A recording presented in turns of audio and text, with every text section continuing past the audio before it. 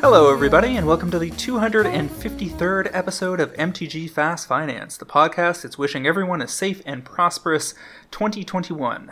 MTG Fast Finance is your weekly podcast covering the world of Magic the Gathering finance, collection management, and speculation. I'm your host, James Chilcott, aka at MTG Critic on Twitter.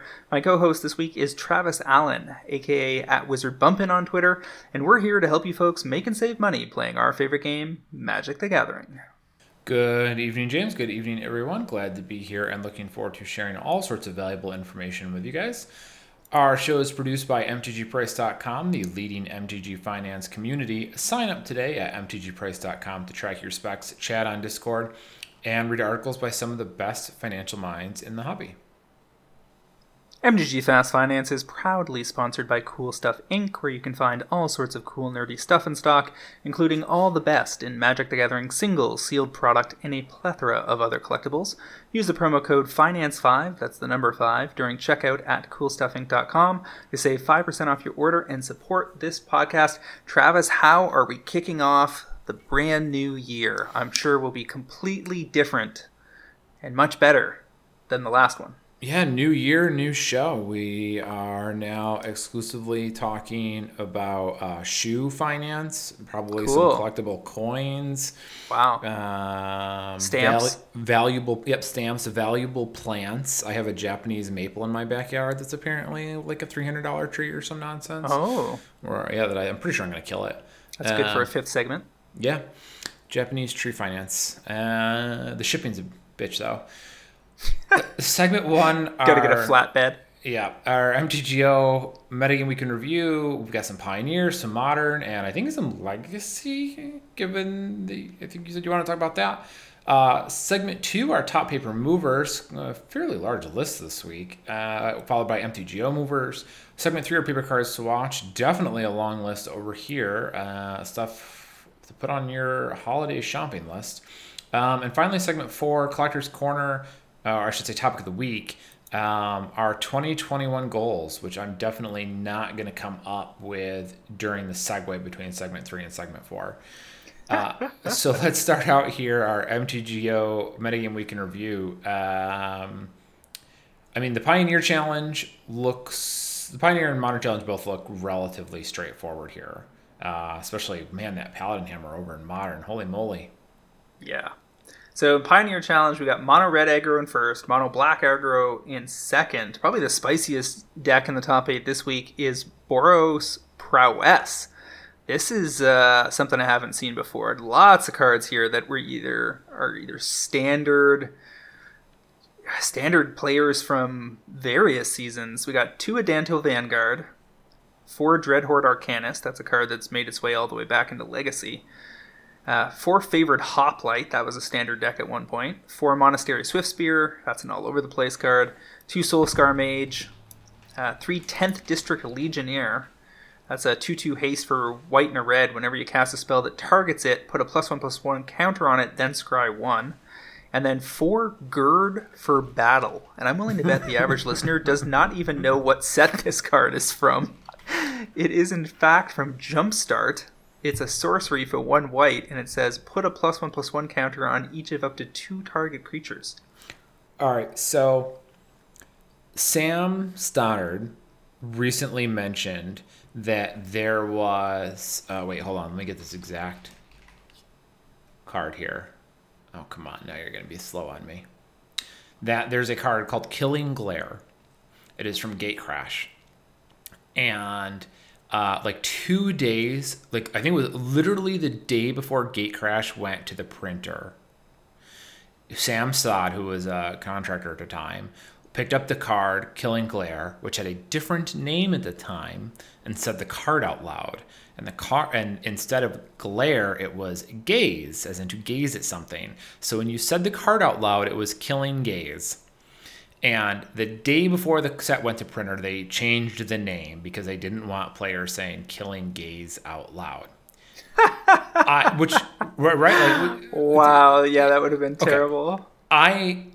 am wondering if anyone said "gird for battle" out loud, because like trying to get that out of your mouth is so difficult. It's not that it's an unfortunate term when you hear it. It's just gird for gird for battle. Like a GERD, yo, what? Yeah. Like gastrointestinal reflux disease? I don't. What are you talking about? Yeah. Yeah. Sorry, There's a bunch of cuteness in here. In 18 instance, 4 Boros Charm, 4 Defiant Strike, 4 God's Willing, 4 Reckless Rage, and 2 Titan Strength. The Defiant Strikes, God Willings, and Titan Strength are very familiar to me because they're all stuff I play in Feather in Commander, and indeed the sideboard has 3 Feather. Because Feather plays real well with all of this nonsense like favorite Hoplite. The cute thing about Hoplite is that it's got Heroic. So when you cast it, when you target it, you get a +1/+1 counter on it and prevent all the damage that would be dealt to it that turn, which combos super sweetly with Reckless Rage out of Ixalan block, which is 1 red for deal 4 damage to a target creature you don't control at instant speed, and 2 damage to target creature you do control. So as you target the favorite Hoplite with it, it's getting bigger, and the damage doesn't matter. That's cute. That is very, very cute. And it's also cute with Adanto Vanguard, of course, because you can pay 4 life to give Vanguard indestructible. So if you need to do the Reckless Rage trick, you can pay life to do it via the Vanguard. And with the Monastery Swiftspear and the Soulscar Mage, they start with 2 toughness each. So they don't mind taking the 2 damage from Reckless Rage either, because they immediately from Prowess go up to 2/3 status. So unless you're playing against another burn deck, they're not going to be able to punish you for it. Mm-hmm. Mm-hmm. I mean, I like I said it's a cute interaction, but normally when I say that, it's a mild pejorative. But in this case, that's pretty nifty. I like that. This looks like a well-oiled machine. As long as you don't draw all instants or all creatures, you really kind of want to have a mix of probably 3 threats plus 2 instants to go with them and a couple of lands, and that's your ideal hand. Yeah. It is worth flagging that out of 19 lands, they don't run the red-white flip land at a Zendikar Rising. Mm-hmm. So no love for that template here. They do, like everything else in the aggro realm, get to run Lurrus of the Dream Dead. Sure. So, which is a huge plus for these aggro decks to be able to counter sweepers by pulling the Lurrus up into your hand if somebody gets off a Supreme Verdict, etc. Well, with 19 lands, they can afford to be choosy. It's not like they have a lot of slots to fill out. Sure. Did you know that, were you playing in Theros? Yep. Did you ever see that, what was it, like the 11 land draft deck? I think it was GFabs who kind of pioneered it. I vaguely remember this. Yeah, it was like favorite Hoplite and all the prowess cards, and you'd only play like 9 to 11 lands with a goal of basically only drawing 1 in your opening hand, and then like 1 more over the course of the game, and every spell you had was 1 mana and cantripped. Yeah, and that was with the Ordeals, right? Yeah. So you drop like Ordeal of Thassa on top of the Hoplite and start swinging for 4 right away or something, and then you just get bigger and bigger. Yeah. And then when the Ordeal went away, you drew cards, is that? Yes. Yeah. One of them, Thassa's Ordeal, drew you cards, yeah. I think I built the blue-white standard version of that at one point. It was nifty. My friend had some good success with that. So anyway, the rest of this top 8 looks more or less the same as we've seen recently. Black-white auras, then 4-color Omnath, Boros Burn as opposed to Boros Prowess, mono-red aggro, pretty similar to the first place list, and then the only other fairly interesting kitchen sink deck was the Yorion Esper control deck in 8th place. This is just everything. It's 10 Esper Planeswalkers, emphasis on Teferi Time Raveler and Narset Parter of Veils. You got Atris, Oracle of Half-Truths, Charming Prince, Sin Collector, Skyclave Apparition, and 2 Yorions in the main, plus 1 Yorion in the sideboard. 11 sorceries, Amiria's Call, Seagate Restoration, 3 Supreme Verdict, 2 Thought Erasure, and 4 Thoughtseize, 2 Dovin's Veto, 4 Fatal Push, 2 Elspeth Conquers Death, 2 Oath of Kaya, 4 Omen of the Sea, 2 Trial of Ambition. It's not like we haven't seen variations of this before earlier this year, but it's been a little while since I recall seeing it in the top 8. It's also still worth flagging that these Yorion decks are a driver if we ever get back to paper for lands to climb if they're prevalent, because it runs 33 lands, so you just need more of them. And in fact, if you go back to that 19 land tight red-white prowess deck, no sign of the pathway, but here in the Esper build where they need 33, they do have 2 bright climb pathway, 2 clear water pathway, etc., because they just have a bigger land list, so they're going to go deeper into the templates. Mm-hmm. It is a little amusing. Just if it runs so many lands. So last week we talked over in the Modern Challenge about how Paladin Hammer had been 2 of the 2 first places in a row in Modern Challenges, and it's not probably technically true that took place, because we tend to be looking at the challenges from the weekend just before we do the cast on Tuesday nights. So there are other challenges like Thursdays and Fridays or whatever that are in between that don't end up being covered. That said, from the weekend challenges, not only did Paladin finish first again, it finished first, second, third. Yeah, and I distinct yeah, right. So half of the top 8 in Modern was Paladin Hammer.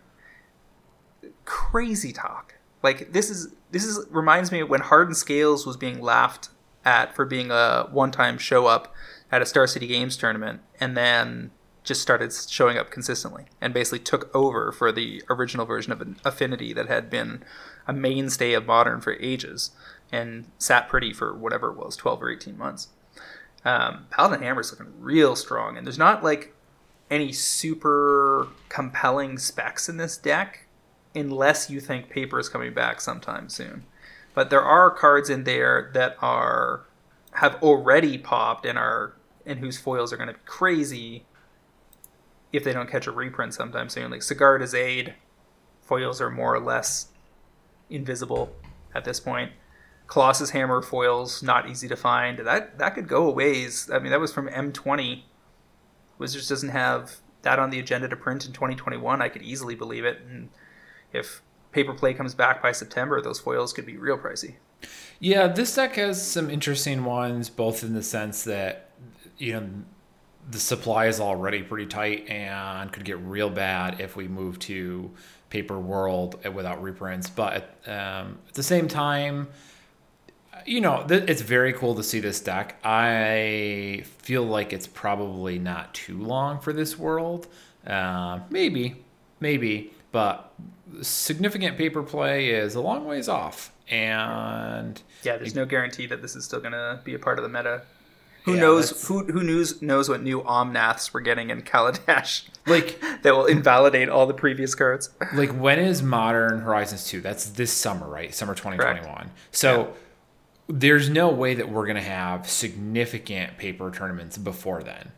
Like, we know that that's not going to be the case. So what are the odds that Modern Horizons 2 comes and goes and this deck is still on top? Paladin Hammer stays as good, right? It seems pretty unlikely.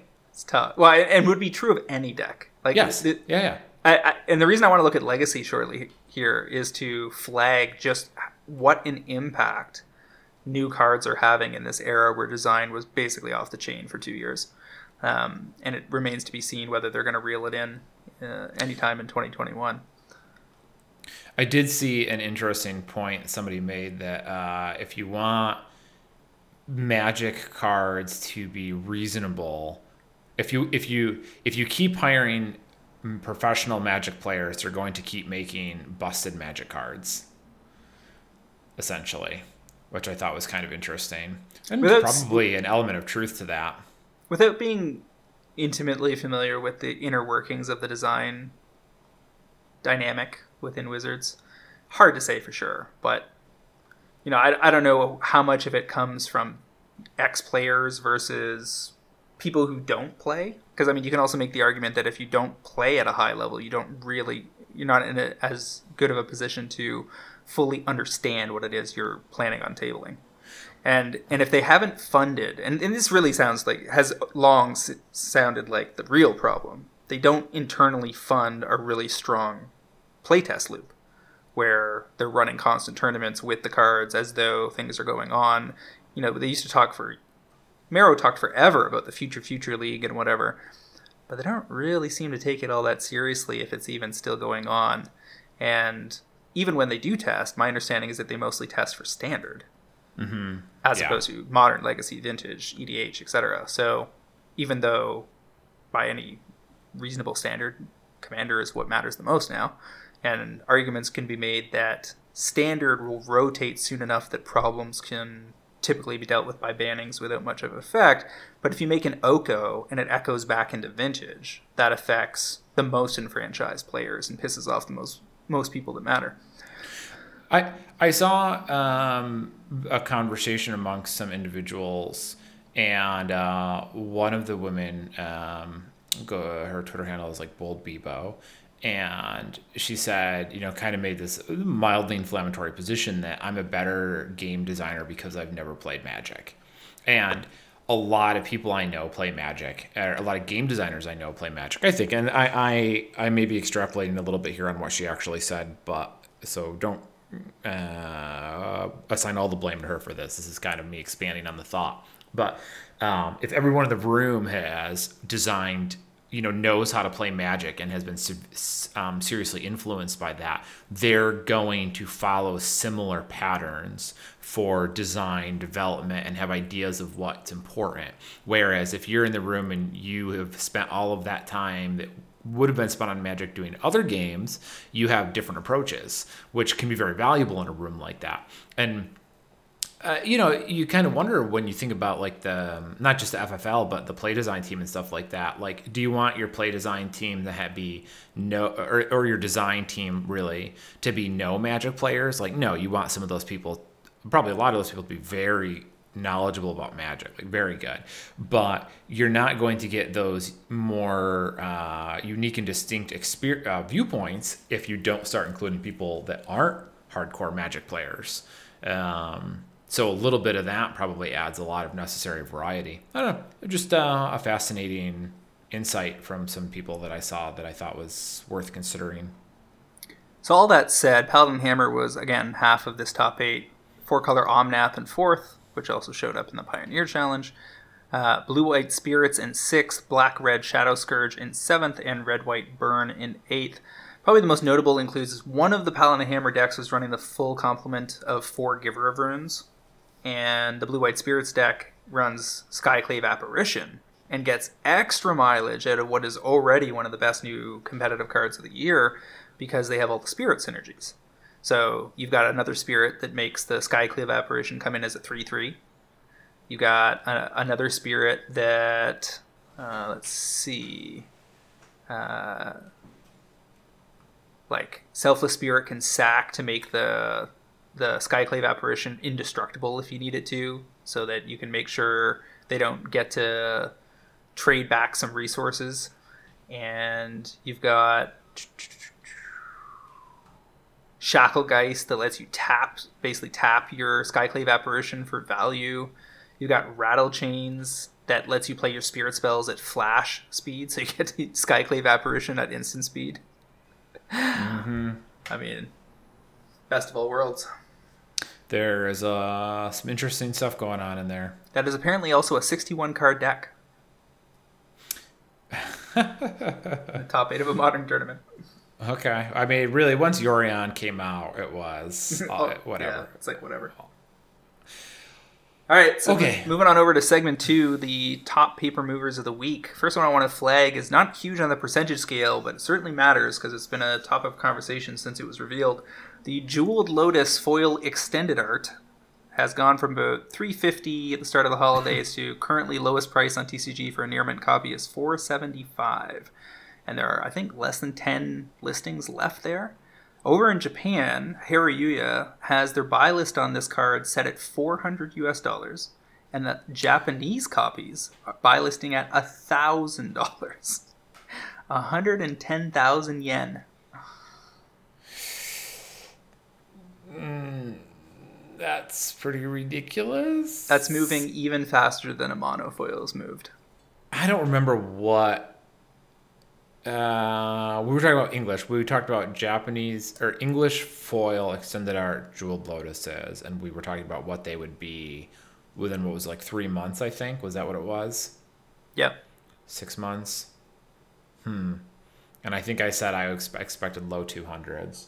And I think I agreed that it could go well below that, assuming more inventory showed up. The problem is, and this is going to be a theme throughout this episode, inventory has not showed up. And literally nobody on any continent has signaled to me that they've heard that inventory is imminent.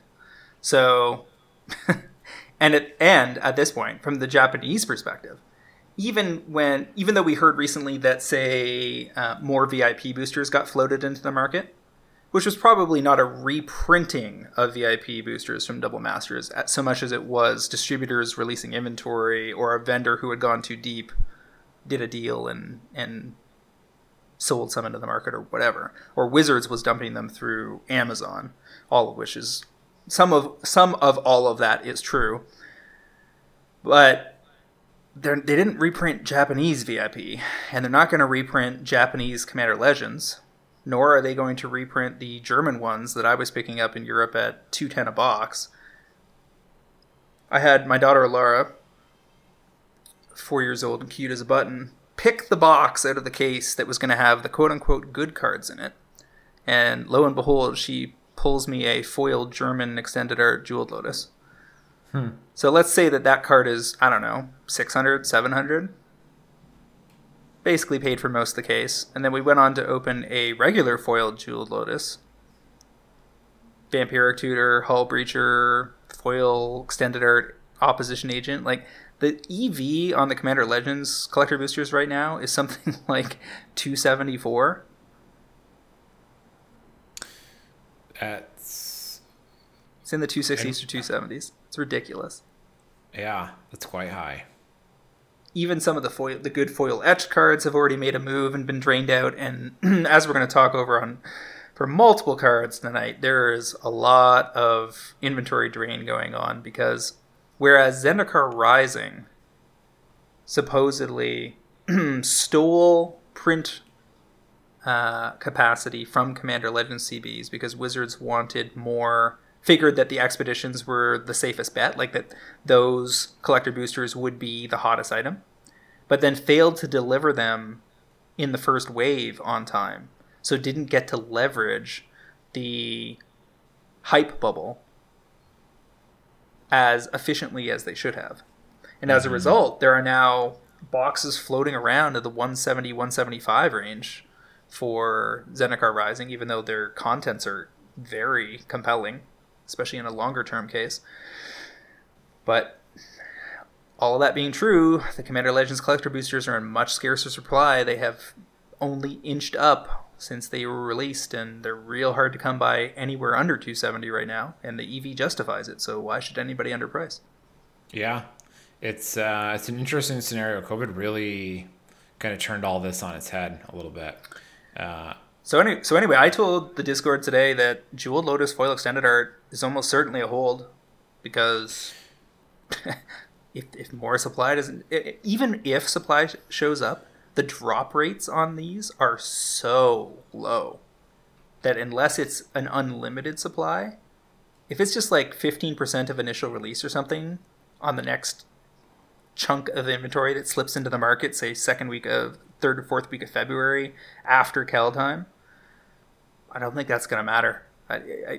Any more than when Japanese War showed up, it slowed down Amanos very much. Yeah, well, it would be such a small impact of cards. Yeah. Like, just so, and after the hype cycle, we really needed those CBs to land heading into the holidays. It needed to be second or third week of December to justify it being any larger. And now that they're on to other things, they got Kaldheim, then they got Time Spiral Remastered, then Strixhaven, then Modern Horizons 2. I don't see them retreading that ground. Keep in mind, they've still got to get some Jumpstart into the market, which was supposed to be in print all year. Oh. Mm-hmm. And that's just started to make its way into North America in sufficient quantity. So all of Commander Legends premium cards are looking real good, especially the extended arts, given that they have a lower drop rate than usual. And especially the best of the mythics and rares, and we're going to see some of those show up on this list as we go through here. So Skyline Despot out of Conspiracy 2 foils from 25 to 50 or so. Travis called the non-foils back on episode 251.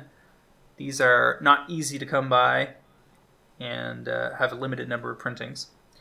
Yeah, I think seem to recall mentioning at the time that I wanted to pick foils, but there was like 2 on TCG, so it didn't even count. Yeah. Stone Shaker Shaman is apparently a Uriok card. Yeah, it damages players for their untapped lands, something like that. Oh, at the end of each player's turn, they sacrifice their untapped lands. Oh, so nasty. It forces them to tap their lands entirely, or all their lands, which then means you get your mana burn. Exactly the type of card that your lock wants to see. So that Shaman foils from 7 to about 13 or so. I would imagine that's a relatively shallow trough to try to cultivate. Yeah, this is that, one of those cards that you see every commander set where it's like this one weird old card that, if you bought it right on the announcement of the set, you could get a couple of them for dirt cheap and then sell them for whatever, $5 to $10, but no one out there is really making that much money. And I checked the non-foil supply is way too deep to even bother. Yeah. Tresterhorn sinks out of is it Cold Snap? Foils Snowlands from 5 to 10. We saw the same thing when Snow was rumored for Modern Horizons. These things go up, and then people realize there's nowhere to play them, and they go back down. Yeah, but it's there, I guess. It exists. Tooth and Nail foils out of Modern Masters, 40 to 80, supposedly. Just drained out, yeah. Yeah, I haven't seen this in quite some time. Modern Masters, it was Mirrodin and then Modern Masters. So for a card that feels like a staple of the format, I haven't gotten many copies of that. At this point, I would not want to be involved in that, and I would instead be holding off on waiting for a reprint that has got to be in the pipeline. And if they reprint that at rare with the current foil drop rates, then yeah, it's going to get hammered. And I'm not sure that the original version from Mirrodin is more likely to hold than the Modern Masters version. Modern Masters version in that circumstance is likely to... You won't see it plummet on TCG. Just people will have no motivation to buy. So it'll just kind of be frozen in time. And the buy list demand will drop, bottom will drop out on that, so there won't be very many copies from that set version floating back into the market. Yeah. Yeah, I would be a happy seller here, and I would just be waiting until another opportunity presents itself. Xantia Sleeper Agent out of Commander 2018, going from 10 to 20 or so, presumably on the back of Blim Comedic Genius being built as a deck in Commander. Yeah, this guy is... Let me get the rules text, because I think Xantia's a female. I'm talking about Blim. The rule text for Blim, which is when he deals combat damage to a player, they gain control of a permanent you control. And then each player loses life and discards equal to the number of permanents they control but you don't own. So like every time he hits somebody, you give them something, then everybody loses life and discards cards based on that. And then Xantia, which is a card we're talking about, is a legendary creature that when it comes into play, it just gets given to an opponent. And then it's sort of a booby trap, a booby prize. You don't want Xantia in your control. So it just works really well with Blim. Right in his wheelhouse. Sweet. Kiki Jiki Mirrorbreaker, original foils out of... Well, no, not original foils. Second printing foils at a Modern Masters. In theory, 227 to 508. This is just people playing games with what they've got their cards listed at on TCG Player. I don't see anybody paying that price for that. No way. But even still, that's how is that possible? It's been so many years. We're talking about almost 10 years since Modern Masters. But this is an IMA, too. And the print run was real low in Modern Masters. There's the last sold foil copy of this card was like $33. This was never $200. Like there's one copy at $500, but like there's no way the start on this is $227. The start on this is like $30. So it's gonna come back in stock at probably like $50. roughly. A hot tip, if you see this kind of scenario, where we're not even talking about the Champions of Kamigawa foil, which you could get a solid premium on as the original printing, if you can find the right buyer. In this scenario, where it's a secondary or tertiary or beyond printing, and you see this ridiculous price posted on the index sites, don't try to post it in that range, please. Pull it out of your binder and post it way below and actually make your sale. Well, not to mention that, like, who cares? Like, let me rephrase that. It's not going. You're not going to sell this card for $500. Like, I don't know. It's never going to happen.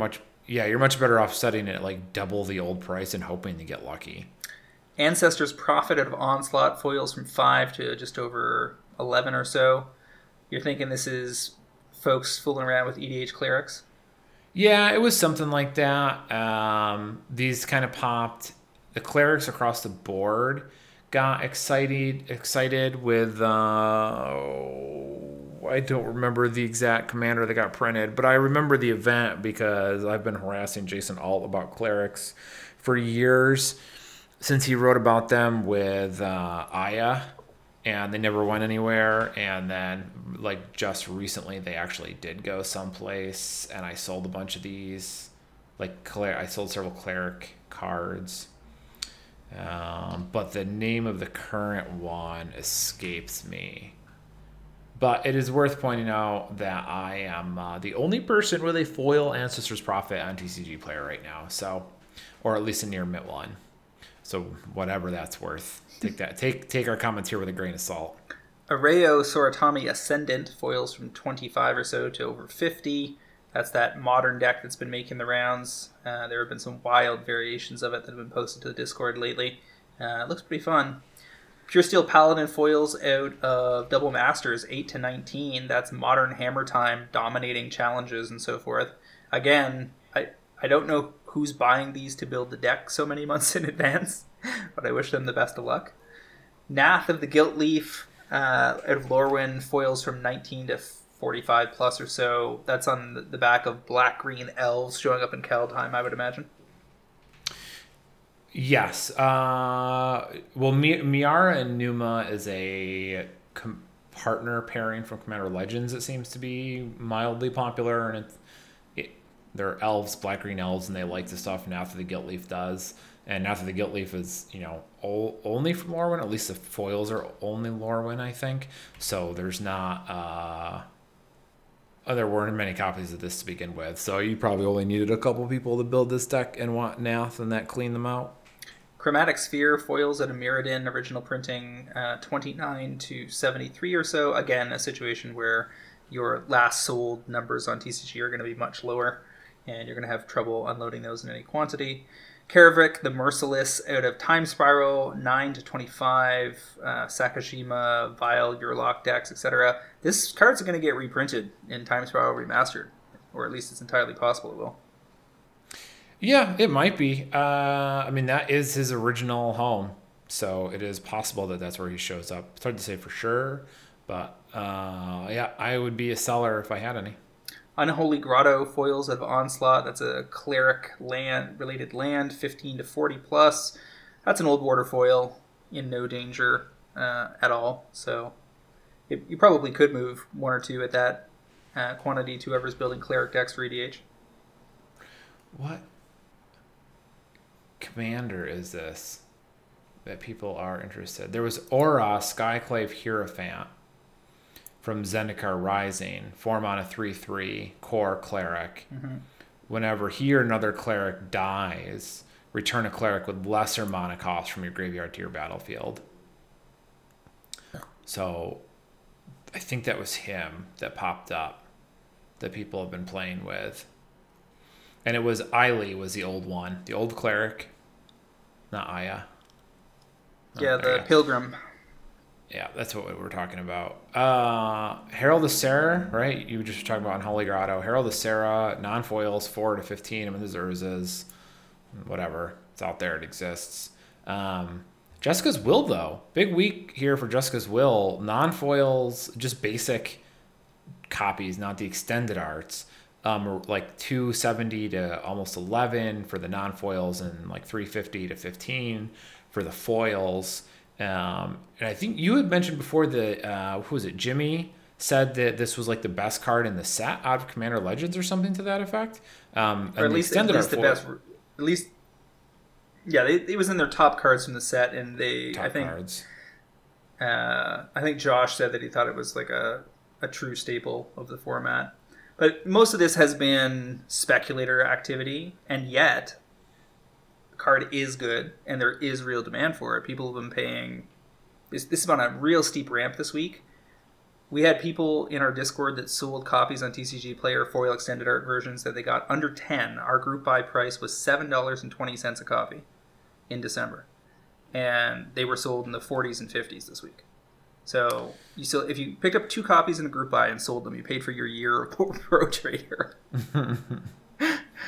And if you were cracking Commander Legends booster boxes, like I cracked almost 2 cases of German and a couple English boxes as well, pulled 2 or 3 additional copies out of there. I mean, to pull a foil extended art rare out of a $200 CB box and then flip it for $40, you're covering 20% of the box off just one card, and still have things like opposition agents and hull breachers and maybe a jeweled lotus. You got the dual lands, etc., etc., etc. I mean, the EV is really just extravagant on those boxes right now. And the thing about Jessica's Will taking off is that it won't be the last thing. There are at least 20 foil extended art cards under pressure, a few of the etched cards as well already. And again, if that supply doesn't fill back in, they're just going to take off like rocket ships, because not only were the extended art drop rates lower in this set, but the commons and uncommons are, I mean, the common foil extended arts especially are not actually commons. So anybody who priced them like they were commons didn't do their research. They are, the foils, and commons and uncommons, as far as we could tell from mass cracking data, are essentially the same. It's interesting, and it's probably good that Wizards hasn't come forward to say, whoops, there's way less Commander Legends than there was supposed to be. Because if they did, it would probably create a ridiculous run on the existing supply. But I do really wonder if Wizards is sitting around internally going, well, crud. Like, well, all of our stuff. The thing is that from everything I've heard, we were supposed to have so much more of this out there. From everything I've heard, Wizards just doesn't really think along these lines, because it's not that Commander Legends is in short supply. You can get regular boxes any old place. Wizards doesn't care if the market doesn't have additional premium. Like, they would love to sell infinite premium, hence why they tried to go super deep with the VIPs and shove them down everybody's throat. But they're ready to move on to the next thing. Like, they don't want to undercut Kaldheim CBs to just go out of their way to print more Commander Legends CBs if they think that they will sell roughly equivalent. Now, personally, if I got to choose between them at the same price, it's a no-brainer. Commander Legends CBs are easily the best CBs ever, just in terms of how many super staples are in the set. And the low drop rates of the foil extended arts driving their prices higher faster. I mean, from a collector-speculator perspective, they're ideal. Zendikar Rising would be a very close second with all of the fantastic expeditions, but because there is still supply in the market, their prices are going to lag in terms, might take a year and a half to really fully recover. And some of them won't, the enemy fetch lands specifically, because they're getting a reprint again in Modern Horizons 2. They're tempting. What are they out on the market for right now? I haven't really looked. The CBs? Yeah. 270 or so, like I said earlier. Okay. I mean, I sold 3 or 4 copies of foil extended art Jessica's Will starting in the mid-30s and then up into the mid-high 40s over the last 48 hours. The last one I posted this morning at the highest price lasted 12 minutes. And it was posted on my Canadian eBay account, ordered into the U.S. So that's somebody in the U.S. being like, I don't care if that takes a month to get here. That's some demand, all right. So, I mean, how much of that is FOMO driven? Probably a lot. But guess what? Yeah. I'll tell you, the best time to pick up Commander Legends foils was literally the weekend of release. That peak supply delay that famously came into play on Zendikar Rising CBs, providing the best prices like 4 to 6 weeks out when the restock finally landed. That's not going to happen here unless that inventory shows up, which again, there's no news saying that it will. Everybody hopes it will, but if those land at $200 a box, our people will go deep again. I would buy as many cases as you would sell me at $200 a box of Commander Legends. Yeah, I mean, I mean, obviously that's hypothetical, but that set is juicy and people want those cards, and you don't really have to worry about them not being good enough. Like even if it's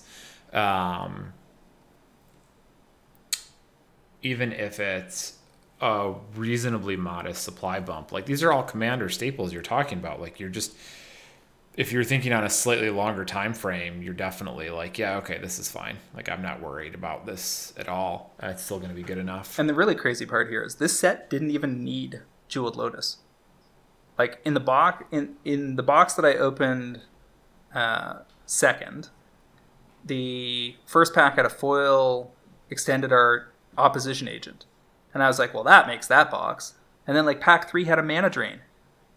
Just regular extended art. And I was like, oh yeah, I forgot mana drains in this set. I hadn't opened one of those yet in it. And I was like, Jesus Christ, that's got to be $60-$70 by itself. So you get...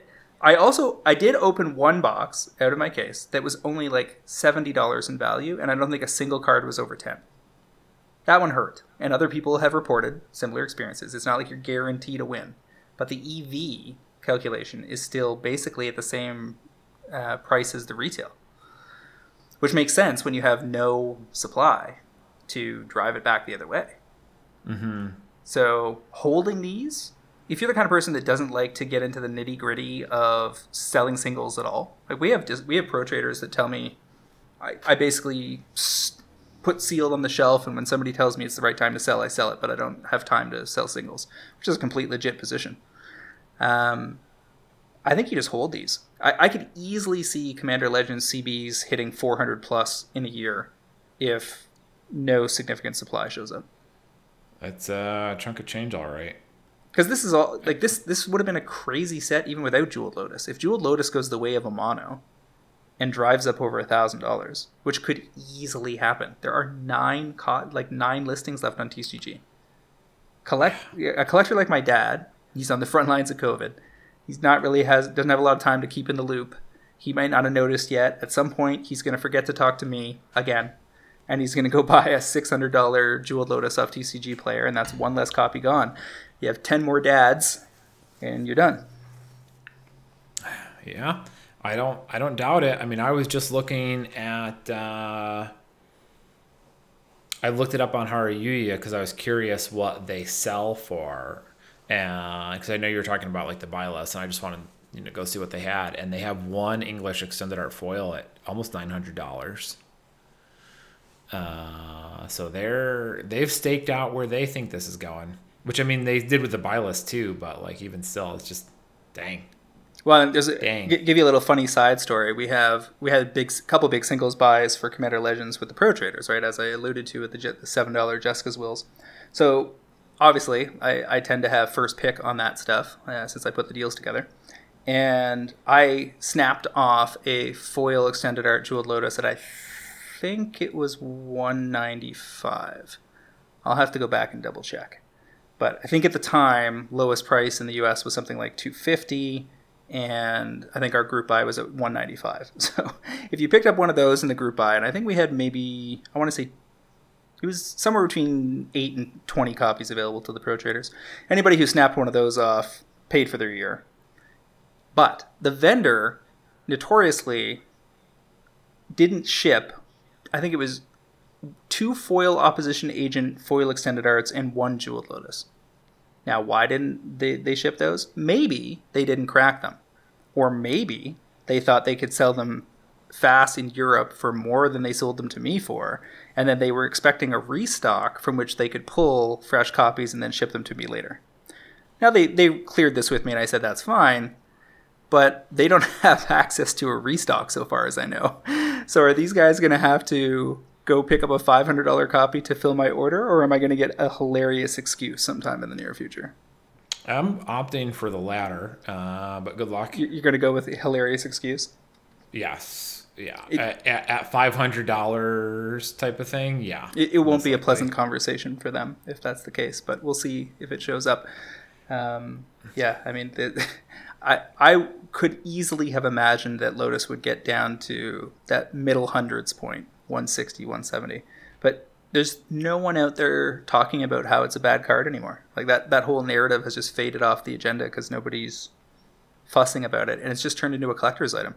I mean, Japan's not buying it to play EDH. Japan's buying it because it says Lotus on it. Right. I remember when we talked about it, we were like, well, this is could be low 200s, could be 700, and like we just feel rudderless on trying to call it. Yeah. And as for that guy, it's an unpleasant conversation. At a $20 card, they'll eat that to be a nice guy. Even at a $50 or $60 card, they'll be like, yeah, whatever, I'll eat this just to kind of save a relationship. But at $600 or $700, they're going to be like, maybe I will burn this bridge. It's an expensive bridge. It's a big, expensive bridge. It's worth a lot more to them than that. But we'll see. Yeah. All right, so wrapping this up, we've got Magus of the Vineyard. This was a pick of yours on Cast 245 several weeks back. Your lock decks need the card because it makes extra mana to shove down people's throats. $1.50 to $8 or so. Take that money and run, yeah? Yeah. Oh, yeah. Brah. Get what the getting's good. Over on Magic Online, not much motion according to you. No, I mean, there was like a card at like 50, one card at 50% or something like that, but seemed quieter over on Moto than it was in paper this week, that's for sure. Ancestral Recall from Vintage Masters, a set that only ever came out on Magic Online, much to many Magic players' chagrin. From 329 to 641. I remember when the Power 9 first came out in VMA, and I made a bunch of money off of it. Arbitraging it on Magic Online, and then got stuck holding a full set of the Power 9 and watching it drop through the floor. What are those foil Lotuses worth these days? I haven't looked it up recently.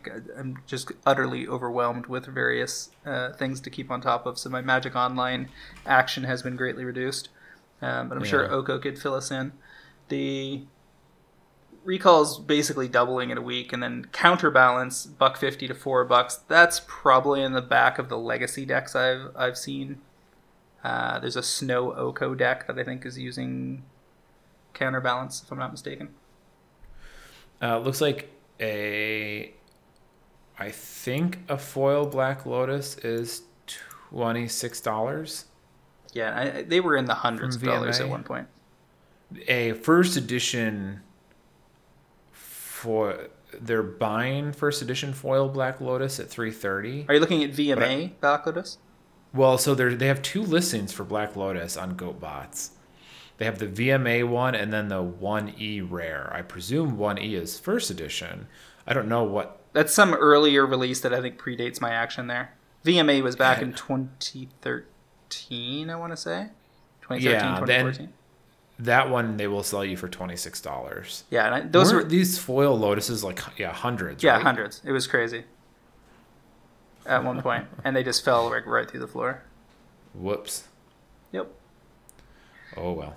So, moving on to paper cards to watch, I have a massive stack because, and it's all on a very simplistic theme. There's no brilliance or creativity here. If you buy the logic behind Commander Legends is hollowing, premium cards are hollowing out, and you do not fear the reappearance of additional inventory, then the time is now. Fear the reprint. Yeah. Did you ever realize that Don't Fear the Reprint is like the same beat as Don't Fear the Reaper? That super funny guy that's doing all the YouTube videos to music should totally pick that up. Yeah. You should send him the idea. It's a good one. I will do that. Baby Don't Feel the Reprint. Yeah, he could work with that. Yeah, he can work with that. I don't remember his name. I'll have to wait till it pops up again.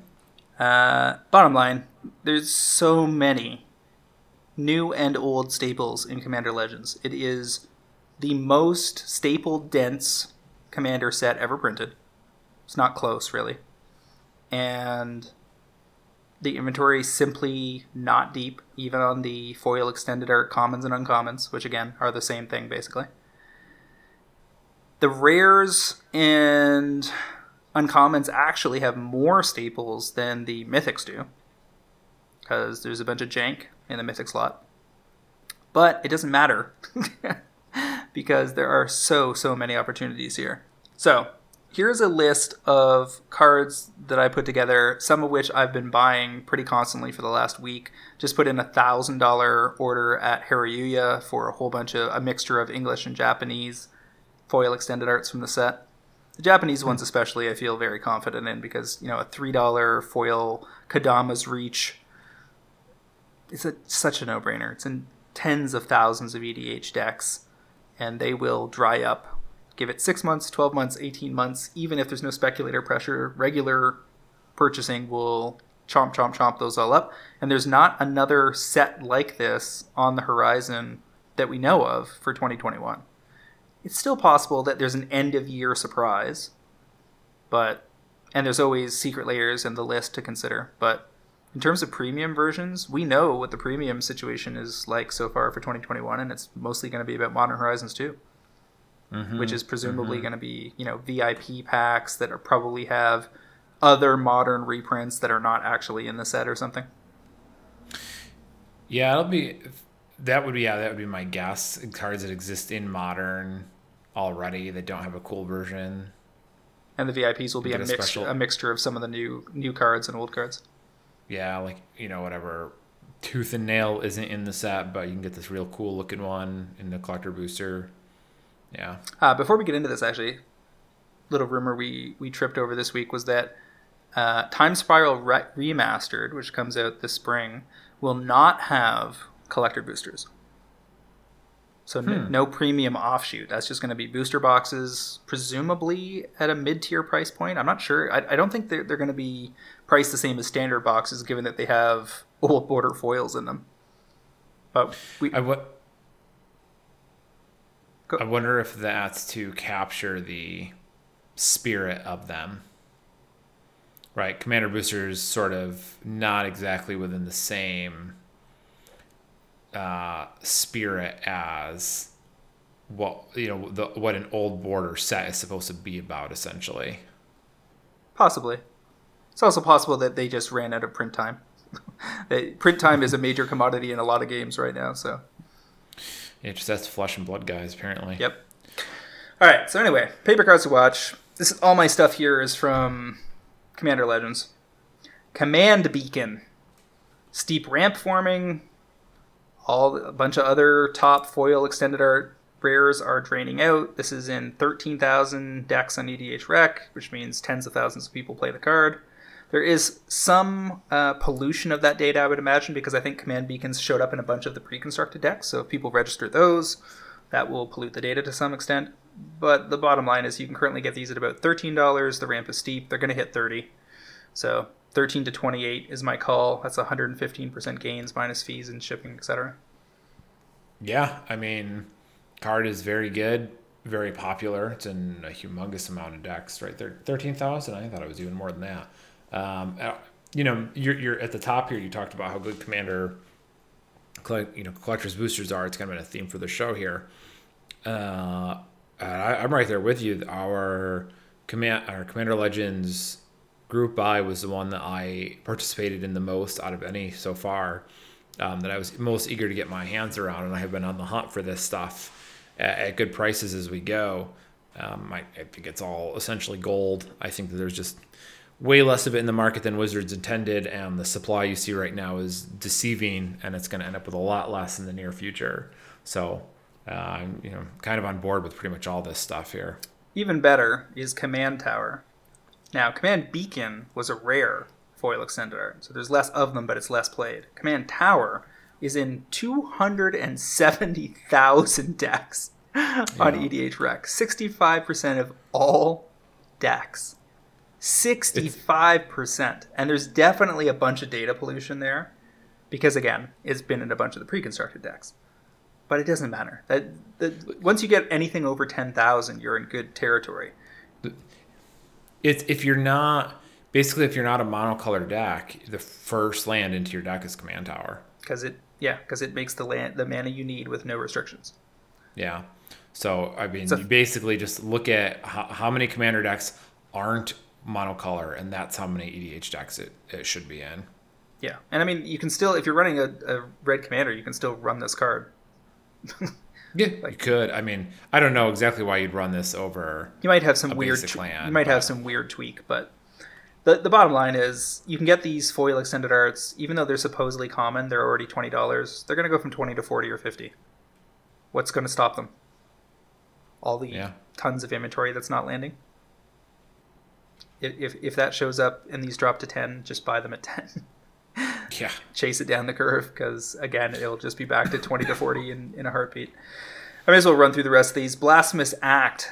Oh no, you say. It just got reprinted in Double Masters. They're screwing us. Yeah, but it didn't get a premium printing. It wasn't one of the borderless treatments in the VIP boosters. It's never had another premium treatment. It's been printed 8 or 9 times, but mostly in non-foil. And the foil extended art version is available at $7 or so on TCG Player. Steep ramp, it's going to go 7 to 20 or 25. Blasphemous Act is in 50,000 EDH decks. 20% of all red decks run it.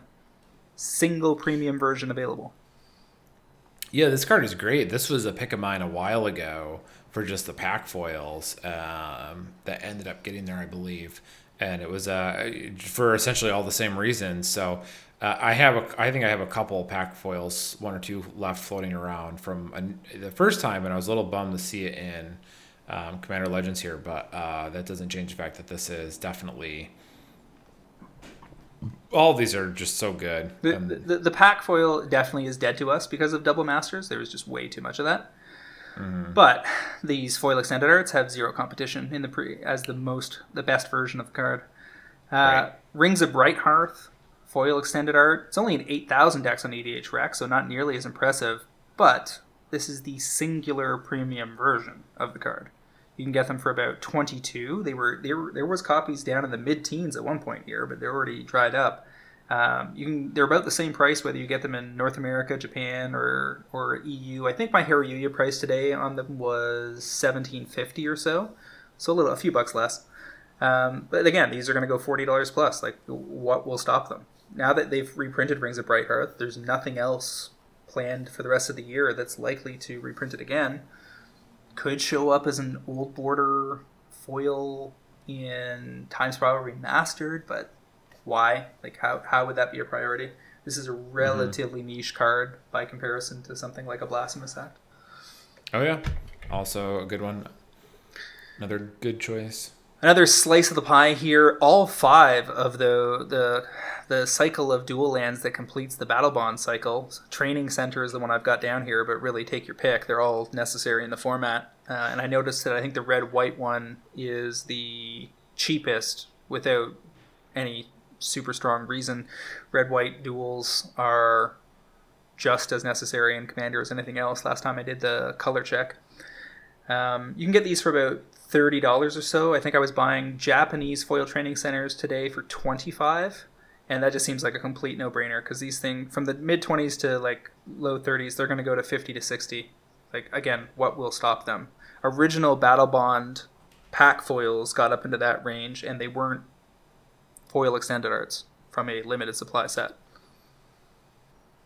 I like the training center artwork. That one's kind of goofy. I know you gave me trouble for it, but I like the bubbles. I'm not a huge fan of the art in these, but it's not going to matter. It's in 3,000 EDH Rec decks already in a few weeks since its release, and that's 40% of all possible decks that include blue-red. That's interesting. That's an odd number. I feel like 40% of all decks is only 3,000. Seems like there'd be more than that, right? 40% of all possible decks that run blue and red. Right. I would expect there to be, I mean, that implies that there's, I don't know what, like if it was 3,000, if 40% was 3,000, that implies what, like 20,000 ish total decks haven't gotten made. Just seems like it'd be more. Maybe not. I mean, this did come out pretty recently. Yeah, I mean, this is a very recent release, so the math looks very strong. They are the strongest cards in the set in terms of overall play pattern, other than, I'm going to say, Hull Breacher, maybe. Let me just double check that. People are real angry about that card. They show one fun. Understandably so. Yeah, the lands. The only thing higher than the lands is Hull Breacher and Opposition Agent, which are busted ass Magic cards. Yeah. So the lands are slam dunks in foil extended art. Court of Cunning is the closest thing I've got to an outsider pick here, and only because they're only $10 for the foil extended art rare. Compare that to $45 for the same rarity on Jessica's Will right now. And Court of Cunning has some outside chance of being a thing in Commander/Legacy/Vintage. It's seen a modicum of Legacy play. It's, I think, in 600 or 700 decks so far on EDH Rec, which is a respectable number, but completely outclassed by a lot of this other stuff. And because it does a milling thing that is cute, this is one that will probably get there just based on its rarity alone. If it had been printed in, say, Zendikar Rising, it would be probably stilted for 18 months. But because it's in a different set with a supply problem, it will probably get there like the rest of them. Mm-hmm. Sakashima's Protege, and you may as well toss Sakashima's Will on the pile too, because either or, they're both showing very similar stats. I think Protege is... I've got several hundred copies, I think, so far played. It's a very... Protege is a nasty, nasty spell. It's 4 and 2 blue, and it copies... It's got flash. So somebody plays some amazing permanent. You flash this in response and copy that permanent, but you also cascade at a 6 casting cost level. That card is very cool, and I love Cascade, so I really like that card. Yeah, it's in I want to play more of this card. 5% of all blue decks so far. It's one of those like just open-ended cards where you don't know what it's going to do in the game. You just know it's going to do something cool. Sakashima's Protege can do some really ludicrous stuff because it's the Flash Cascade. A Cascade at 6 is pretty high, so you get all sorts of fun stuff there. Obviously, the Flash lets you monkey with stuff, but entering the battlefield as a copy or permit to enter the battlefield this turn, that's where it gets kind of weird because it's only to enter this turn. But you can, if they play something that does some cool stuff and bounces a permanent, you can Sakashima's Protege, get your Cascade trigger, comes into play, copies there, whatever, which has some effect and that also bounces the Protege back to your hand, so you can do it again. It's a very cool card. It does fun, cool stuff. Somebody could be using Hellkite Courser to put their badass commander into play and then try to attack you, and you could gun it down by blocking with its twin and Cascade for good effect. Mm-hmm. It's a fun card. Protege, you can get these at $5 right now. Please. That's going to be a $15 to $20 foil extended art in a year. And saying I put 3 to 6 months on most of these. It's going to be hard to be wrong on a 12-month horizon. If you do better than that, you're just killing it. They only want $5 for the extended art foils on that. They were $3.50 in Japan or something when I was looking at them today. That's very cheap. Yep. Now, a little footnote. If you're going to go fishing overseas for foreign copies of some of these cards, do keep in mind how wordy is the card in question. We've talked about this a lot in the past, but how I'm probably the foremost MTG Finance advocate for foreign speculation. But there are limits. I didn't pick up any Staff of Domination today. Something with 5 effects on it to memorize, I don't want to try to sell that into the market. Something that has like 8 or 9 lines of text, no. That's not where you want to be. Stuff that's easy to remember. And one of the nice things about Commander Legends that led me to buying a couple cases of the German CBs is that so much of this stuff is iconic. Once you know what the Art for Training Center looks like, it doesn't matter what language it's in. Yeah, Kodama's Reach. No, you're not worried that people are not going to know what that card does. Hull Breacher, Opposition Agent, Chroma's Will, Jessica's Will, so Jeweled Lotus, all this stuff is going to be so iconic in the format and easily identifiable that it's not going to really matter. Even things like, if you're going to look at some of the foil etch stuff, say in Japanese, Obeka is one that is a lot easier than some of the others because it taps to end the turn. That's it. That's all the text on that card. So yeah, I agree. I have sold a lot of foreign cards myself, and I have definitely found that the less wordy, the better shape you're in. Just because, as you said, it's easier to memorize a card with one line of text than 7. And I'd be fine with something like Apex Devastator that I called last week in a good foreign language, German, Japanese, Russian, Korean. Although honestly, I haven't seen a Korean card in a million years. Because since Wizards stopped pushing Chinese, Japanese, Korean, and Russian product through the distribution pipeline in the US, that product just doesn't exist. There's no cross-border traffic in that. I haven't seen any product, of any kind, haven't touched a Korean card in years that was recently printed. Yeah, I feel like I could not tell you the last time I have seen or thought about that. Yep. Whereas Japanese is the second largest Magic market in the world. So, they got Japanese VIPs, for instance. Korea doesn't get that kind of action. And, Russian is still for people that are into foreign foils, Russian is still the dominant language of choice. But something like Apex Devastator, that just is a 10/10. It says Cascade 4 times. I'm comfortable tabling that in German. Someone will just say, how many times is that Cascade again? And you'll go 4. And that will be the extent of the confusion. See how this thing this string of characters I don't understand repeats 4 times? Yeah. That means it repeats 4 times. Exactly. As opposed to something like an Armored Sky Hunter, a card that people forgot existed as soon as it was printed. Don't go, those foil extended arts are only $2. I'm going to grab a bunch of those in Italian. Nah. Skip that. Yeah. Okay. Your picks. I have to do them all in a row now. Yep. All right, we're going to try and get through all of them in 20 seconds. Are you ready? Okay. The first one is Authority of the Consuls. On the 6 to 12 month timeline, the foils out of Kaladesh. What? Like Xbox? Consoles? I don't get it. Consoles? Consoles? I mean, it's basically pronounced the same thing. Console versus console. Depending on what part of the U.S. you're from.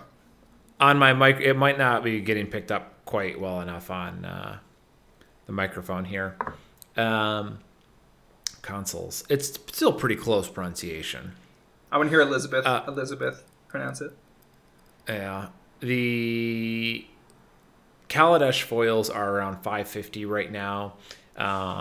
It is in 14,500 EDH rec decks, so quite popular.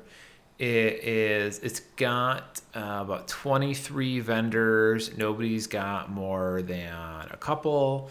There is the pre-release foil out there, which has 7 copies of various prices. They start at like $7. There's like 4 of this other promo pack that starts at $8.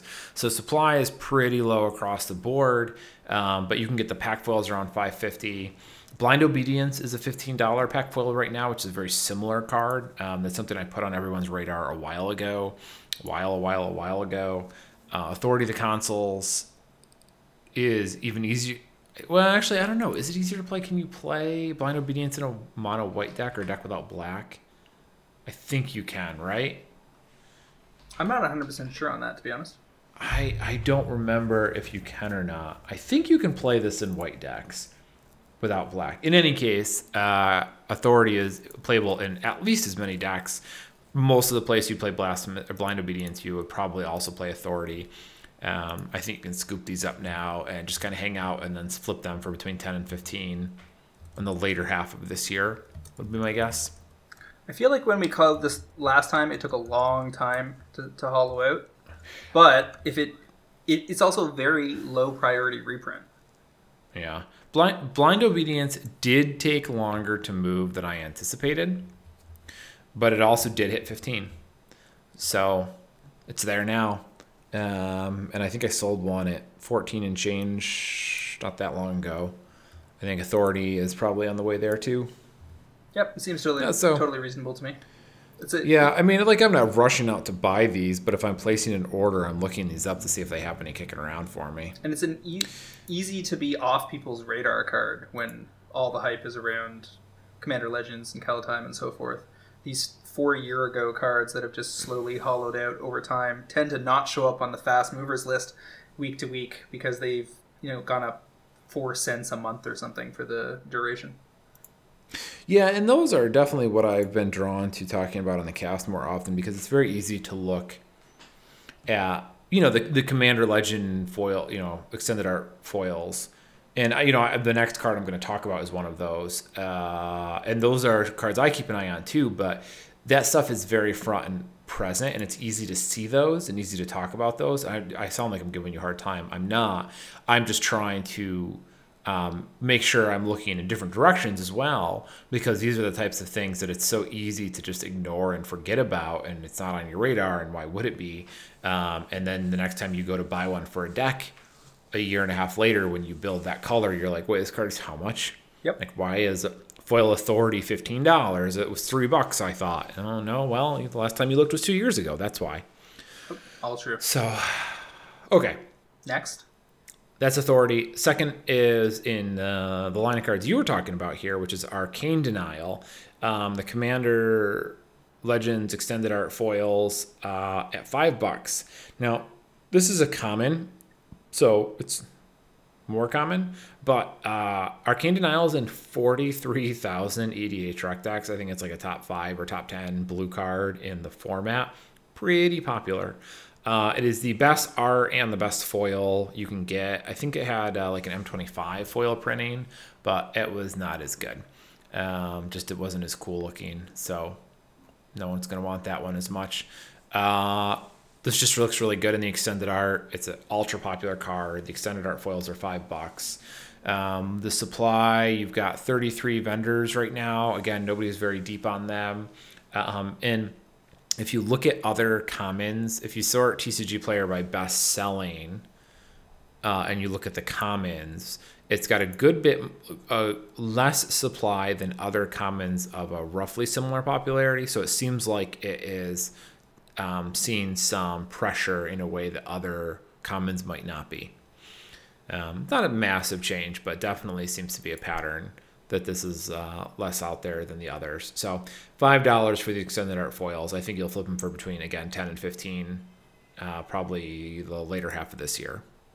And I wouldn't be surprised to see, for instance, CK buy list start to get real aggressive on this stuff in the not too distant future, just because there just won't be a source for any of it. Yeah, I actually didn't think. I don't think I checked CK for this card specifically. Did you look? I'm looking it up right now to see what they're already offering. It is. They are not offering on the foil at present. Typically, that signals to me that they got some elsewhere. Mm-hmm. Like they got, CK is big operation. They have, if anybody is sitting on cases of Commander Legends looking to sell them down the road, it can easily be somebody like a CK. Or they can source them overseas. They have access to singles from abroad, so they may have picked up 100 copies of this, and they just don't need them on the buy list because they're waiting to sell those through. Yeah. And regardless, I think that grabbing these around $5 or less, I think the cheapest copy is actually $4.50. Sets you up pretty good down the road. I'm going to wrap up with an odd pick here. This is not a hard and fast one, but I wanted to put it on your radar. It really caught my attention, and I see what you guys think as well. But Angel of Destiny out of Zendikar Rising. I don't know if I missed this or what, but this is a 5 mana 2/6. It's a flying double strike, angel, mono white. Whenever a creature you control deals combat damage to a player, you and that player gain that much life. So if I attack you with a creature and it hits you, you take no damage, essentially. Like you take the damage, but then you gain that much life. So your life total change is neutral, and I gained life by attacking with it. Which means it's going to be easier for people to let your creatures get by and deal damage. So if you have like Ophidian type effects or something like that, and I'm like, well, I could get in the battle with this, I might lose my creature. It's easier for me to just let this go because my life total doesn't change, and it's okay if Travis picks up a couple extra cards or some extra life. But the interesting thing here is at the beginning of your end step, if you have at least 15 life total more than your starting life total, so if you're playing EDH, if you have 55 life or more, not hard in that format, each player Angel of Destiny attacked this turn loses the game. So if you're playing a life gain deck, like you can just easily have over 55 life. I mean, if you ever played, I don't know, like an Aloro deck or something like that, they end up in the hundreds or 200s pretty easily. You just attack people with Angel of Destiny and they lose. You just lose. And if you've got some shenanigans with multiple attack phases, multiple people just lose the game.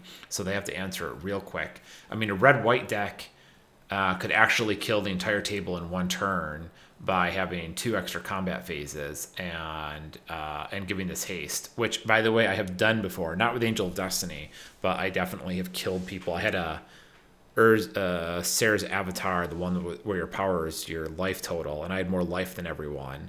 And I attacked somebody, killed him.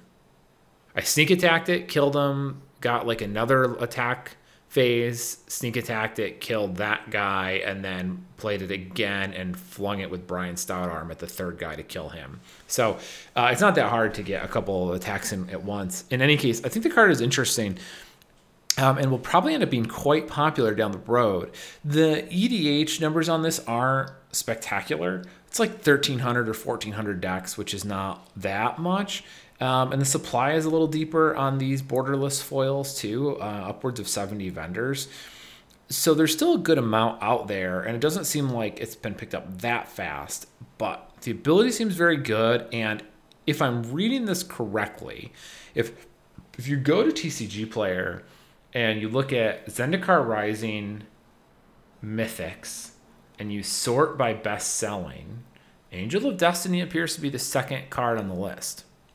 So it's pretty popular, if I'm understanding that correctly, with the first card being Amaria's Call. So all that said, you're buying the extended art foils on this for about $650. I think that's like a $20 to $25 foil. Probably not this year, probably next year, but I do think it's an interesting card and worth keeping on your radar, even if you're not buying it today. This is I think one of those very quiet cards. It could end up quite pricey if you're not looking for it. I agree that this is a slow burn card. I put the given the set it's from, the highest print run of any CB to date, Zendikar Rising, and how much EV is drained out of those boxes by the expeditions. It's going to be suppressed for a long while because this is a card that you have to read a couple of times to parse where you're supposed to be playing it. I for sure run this in Oloro. Like, this is just a no-brainer. And this is real cute. You increase the life of the entire table and they all die. Super cute. The inventory is a little too deep for my liking compared to all the Commander Legends stuff. Like, you're talking about 74 results for a foil mythic extended art compared to Jeska's Will being down to 8 copies from a newer set as a foil rare extended art. So you can see quite clearly the massive gap between these two products in terms of how much inventory is actually in the market. And the other risk with Zendikar Rising is there's even more inventory left out there that hasn't been cracked yet. And it's entirely possible we're going to see $170 boxes of that stuff in the not-too-distant future as vendors and distributors start to unload it. You've got Gaming Company with 19 copies at $688. I think picking up your own personal copy under $7 is super fine, because if you play it for a few years and then retire that deck, you'll probably find that this is in fact a $15 or $20 foil mythic extended art by that point. If it was a rare, I'd be steering completely clear. As a mythic, it's got, eventually they will dry up. And again, as a rare, you wouldn't have let me pick it. Yeah, and this is the kind of card where easily 10 years could go by and this could be the only premium version ever printed. Yeah.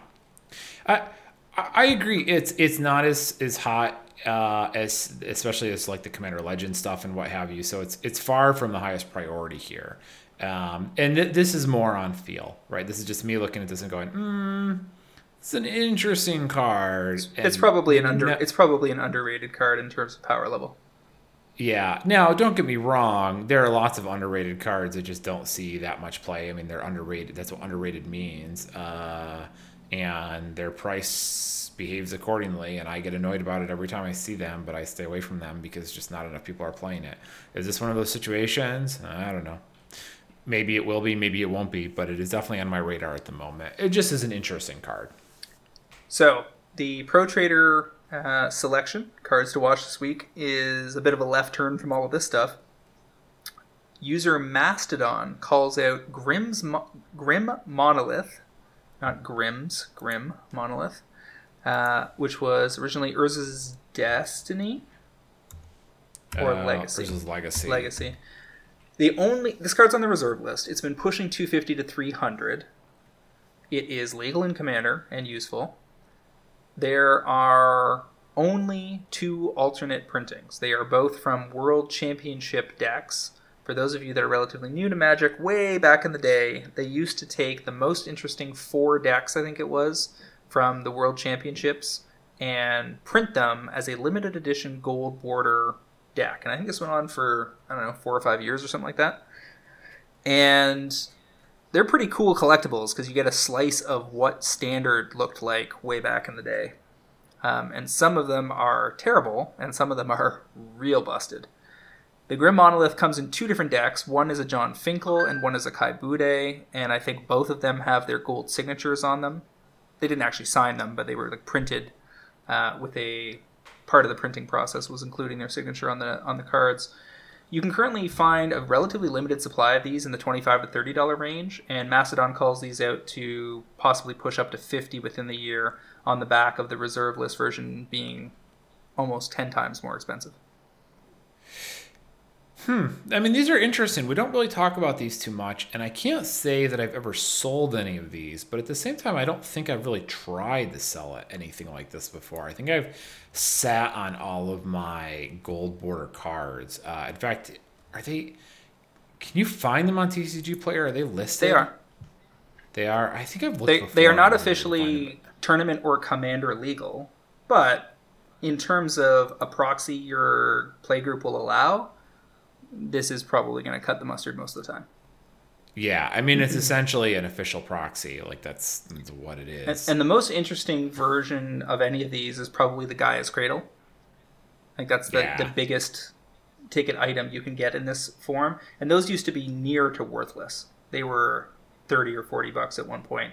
Now there's 6 results left on TCG Player. That's near to worthless. Well, compared to $142.75 being the lowest price currently on TCG Player, ranging up to $230. And that $230 is Tales of Adventure, and he's no fool. So I think I have some of those. It's not crazy for folks to be looking at the next 4 or 5 gold bordered cards that are reserve list impacted, as these are just going to be very popular proxy cards, and the portion of the market that's going to even think of these very, very low, could be 1% of the market. It's not going to matter if there's only 6 copies listed on TCG and you're one of them. Yeah, I think that the time in the sun for these has yet to come, most likely. Not just for these Grim Monoliths, but all the gold cards. I mean, that might sound crazy to say, but if you're only playing in EDH, there's probably a couple of these that are good buys. And Grim Monolith at a tenth of the cost of what the official one costs, I think is probably a good choice here. There's Survival of the Fittest. Yawgmoth's Will, Academy Rector. Oh man, are also what's the Academy Rector worth? Currently 1550 market, 13 listings left. Ooh, that sounds like it might be right. Because what is that? Is that like $90 now for the reserve list copy? Something like that. Yeah. So there's some spice there, I think, for sure. But actually, market is 15, but there's only 4 listings. They start at 25. 25 to 30 is your options. You basically buy 10 copies on TCG, and the Academy Rector gold borders don't exist anymore. You probably buy 10 copies of just about any of these, and they don't exist anymore. Sure, but only 4 or 5 of them are reserve list impacted. 75 for the normal Rector. There's City of Traders. And you can also get some cute EDH stuff like Land Tax, Gold Bordered, Chrome Mox, Vampiric Tutor, Necropotence, Ancient Tomb. I'm probably staying away from the non-reserve list stuff because it'll all eventually show up in some product, EMA or IMA or UMA or ZMA or whatever. But the reserve list stuff, that's where it gets more interesting, I think. I could even see the World Championship blank cards being a $10 item, give them another 5 years. Mm-hmm. Those are fascinating. These decks came with basically blank gold-bordered Magic cards, so that if you wanted to change the decks, you could mix in gold-bordered cards. Because one of the interesting points here is this is one of the only Magic products to ever have a different back. You have to sleeve these because they have actually a very stately looking black and gold back. Mm-hmm. Which honestly kicks the shit out of the actual Magic back, which I think is one of the most embarrassing and tragic parts of this game, is that we're stuck with this back of our cards. I mean, I don't even think we're stuck with it, right? Once we went to Innistrad and they printed flip cards, I don't feel like we moved past the need to keep that same Magic back, but whatever. They seem committed to maintaining that consistency. I fully agree that we don't need it anymore. I think that there's zero wrong with just saying, to play Magic the Gathering, you will want to have some sleeves. And start provide, because in Pokemon intro products, they provide sleeves. Yeah. I guess their take is probably that kitchen table players can't play with different backed cards. There's still a huge number of people who buy product. Oh, I hear that. But those people are going to Walmart and buying a $20 off-the-shelf product. My argument is just you sell those people sleeves as part of that product. I mean, as we talk about this, I'm imagining Wizards thinking about it and going, yeah, but like a bunch of those people will go, oh, I don't want to have to use sleeves. Oh yeah, whatever. They give you the first one for free, but like think about all the Magic cards I own. I have to sleeve all those to play with them. I'm not bothering with that shit and just getting annoyed about it and then not bothering to buy new cards because they don't want to deal with the new back. And the 40 sleeves you gave them for free isn't going to cut it when they've got who knows how many hundreds or thousands of cards at home. If they have thousands of cards, they have to be able to connect the dots and realize they only have to sleeve what they're currently playing. Yeah, I don't know, man. There's some weird people out there. True. Make some very curious choices. It's not a perfect solution, but I actually think there's a lot to be gained by exploring alternate backs to Magic cards. Give me Secret Lair, better back. Same card on the front, way cooler backs. This is true. Give me, and then by that same token, give me Secret Lair World Championship decks. Let's go past 4 cards. Give me a $89.99 product that's an actual deck from this year that was like well regarded as a cool deck. With an alt back again. What if they did alternate back, and then one of the cards was like Ghost Baby, and then you could say Baby got back? Terrible. I'll tell you, I would totally, if we were not in COVID, I would be in our face-to-face announced that they were going to do a World Championship Decks League where they were widely available and you could buy any deck they had published in that series and bring it to your FNM. I'd play that league. It's like all-time standard greats. Wait, if it was what? Say that again? They bring back the World Championship decks. They start printing them every 3 months or something, a new crop of 4 decks, and they build up to the point where you've got like dozens of them as options. And then it just becomes a popular F&M format. Busted ass standard decks. Yeah. There's totally room in Magic for this shit because EDH is the primary format. So all your card backs matching based on floor rules does not matter. And especially during the era of COVID, boy, does it not matter.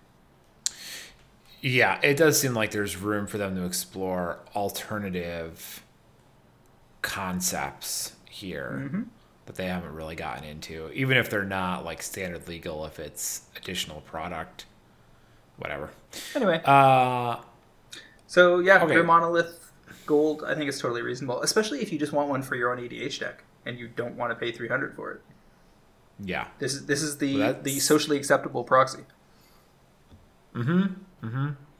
Which is, I don't know if you caught this, there's been a bit of a resurgence for that on... Yeah, there was proxy debate on Twitter all week. Yeah. I didn't catch all of it. I just know that people were talking about it. It was basically like some people posting, like, normalize proxying cards. And then the usual personalities piping up with, sure, but be ready for me to pay $0 for your cards because you're going to make cards worthless if you go far enough down that trail. Now, the truth is somewhere in the middle. One of the conversations I got looped into was the conclusion that was reached was more along the lines of there actually is room for Wizards to make some of these staples that they use to sell sets, like enemy fetches, cheaper and cheaper so they are readily accessible. My counter to that is, yes, you can totally do that. That's fine. And no skin off my nose. But you can also just do what they have been doing, which is print alternate templates to similar cards. They didn't worry about reprinting Black Lotus and causing havoc. They just printed Jeweled Lotus, and it's going to be $1,000 card.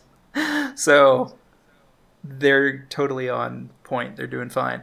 They didn't reprint Revised Duels. They gave you the Battle Bond Duels, and they are essentially the exact same card from a Commander perspective. They can do this all day. They didn't give you Wheel of Fortune. They gave you Wheel of Misfortune in Commander Legends. And that card fulfills much the same rule as well. They've given you a million variations of Ancestral Recall, Time Walk, Time Twister, etc. And yes, they tend to cost more mana or whatever, but that's because they're fixed.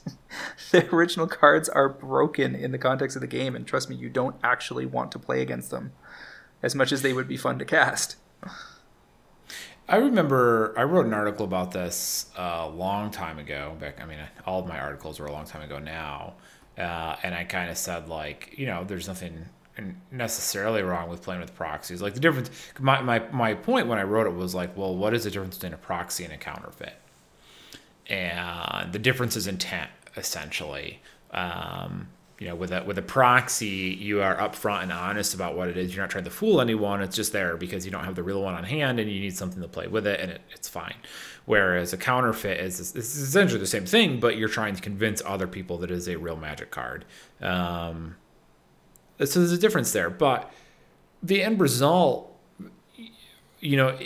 from the store owner's perspective, from that guy whose shop you play in 2 to 3 times a week, who runs your F&Ms, who's trying to keep the lights on, who's on way worse margins today than he was several years ago when I wrote that article, has at the time I used the Gaia's Cradle as an example, but it was a lot cheaper then than it is now, has, Cyclonic Rift in his case that he wants to sell, and if you're proxying your Cyclonic Rift, that's a card he didn't sell. And so from his perspective, if you're using proxies or counterfeits, it doesn't really make a difference. You're playing with things that aren't real cards, which means he's not selling his real cards, which is rough for him. So I definitely don't begrudge anyone using proxies at all. I couldn't find a Reaper King at one point, so I printed out the QR code to take me to the page, like the Scryfall or the Scryfall page for Reaper King, and just stuck that in a sleeve. So if you wanted to see the card, you would just scan the QR code and it would pop up to the page. I've got no problem with homemade proxies for that kind of purpose. Yeah. Now, somewhere on the spectrum is the Commander culture shifts to the point where people only play with proxies and yay, we're free. That's A, that's never going to happen. B, because people forget that collectors volunteer to get wrecked on the cost of participating in their hobbies.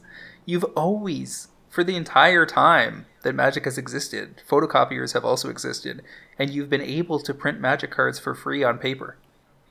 But nobody does that because there is value to the experience. Now, many people falsely attribute that value to having the official product. That actually doesn't matter. A really good Chinese fake does in fact undercut the value of a real card because it provides the same experience. And that's where the danger point is. I could care less if you print it out in paper. I could care less if you scrawl it on a gold bordered blank card. I could care less if you print the QR code. None of that matters. The thing with this Cyclonic Rift example is if somebody feels the need to proxy a $10 card, it's because they were never going to spend the $10. Like if you're having trouble making ends meet, but you're stuck at home during COVID and you just want to play some Magic, you're going to print whatever you got to print to play the game. And Wizards was never going to capture that revenue anyway because it doesn't exist.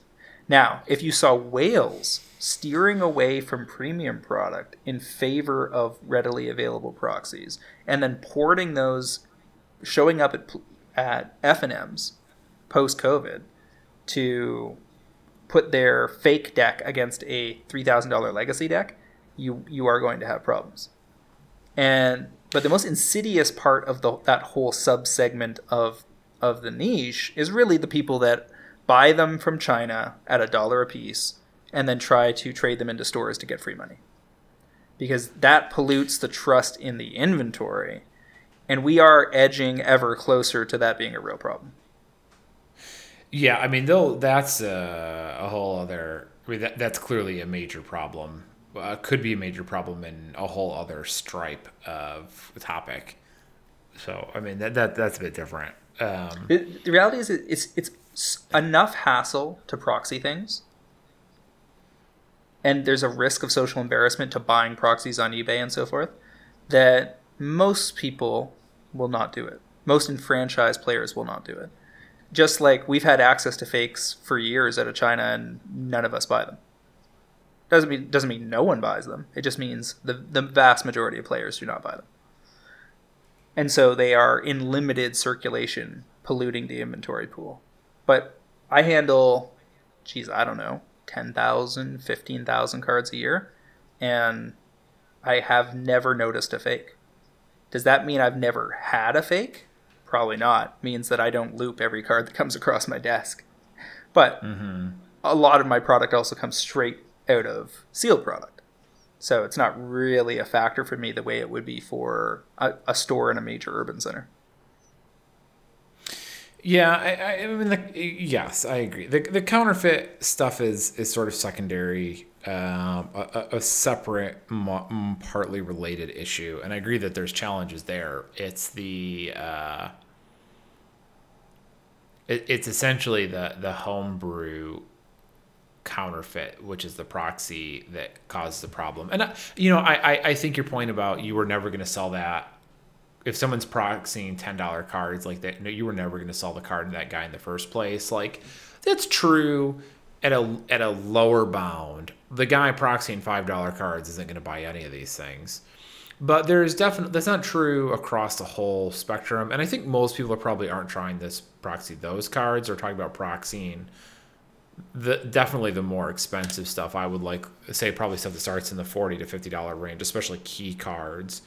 But it's also I still remember the guy at F&M who was playing with artist proof Sword of War and pieces when they were $50.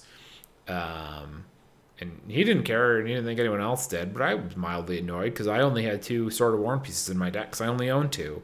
And he had a playset because he was playing with artist proofs. And I was like, well, this isn't really fair. There's also a subtle refocusing in the product formulation from Wizards that invalidates the strategy of printing a lot of the stuff that tends to get generated in China as Magic fakes.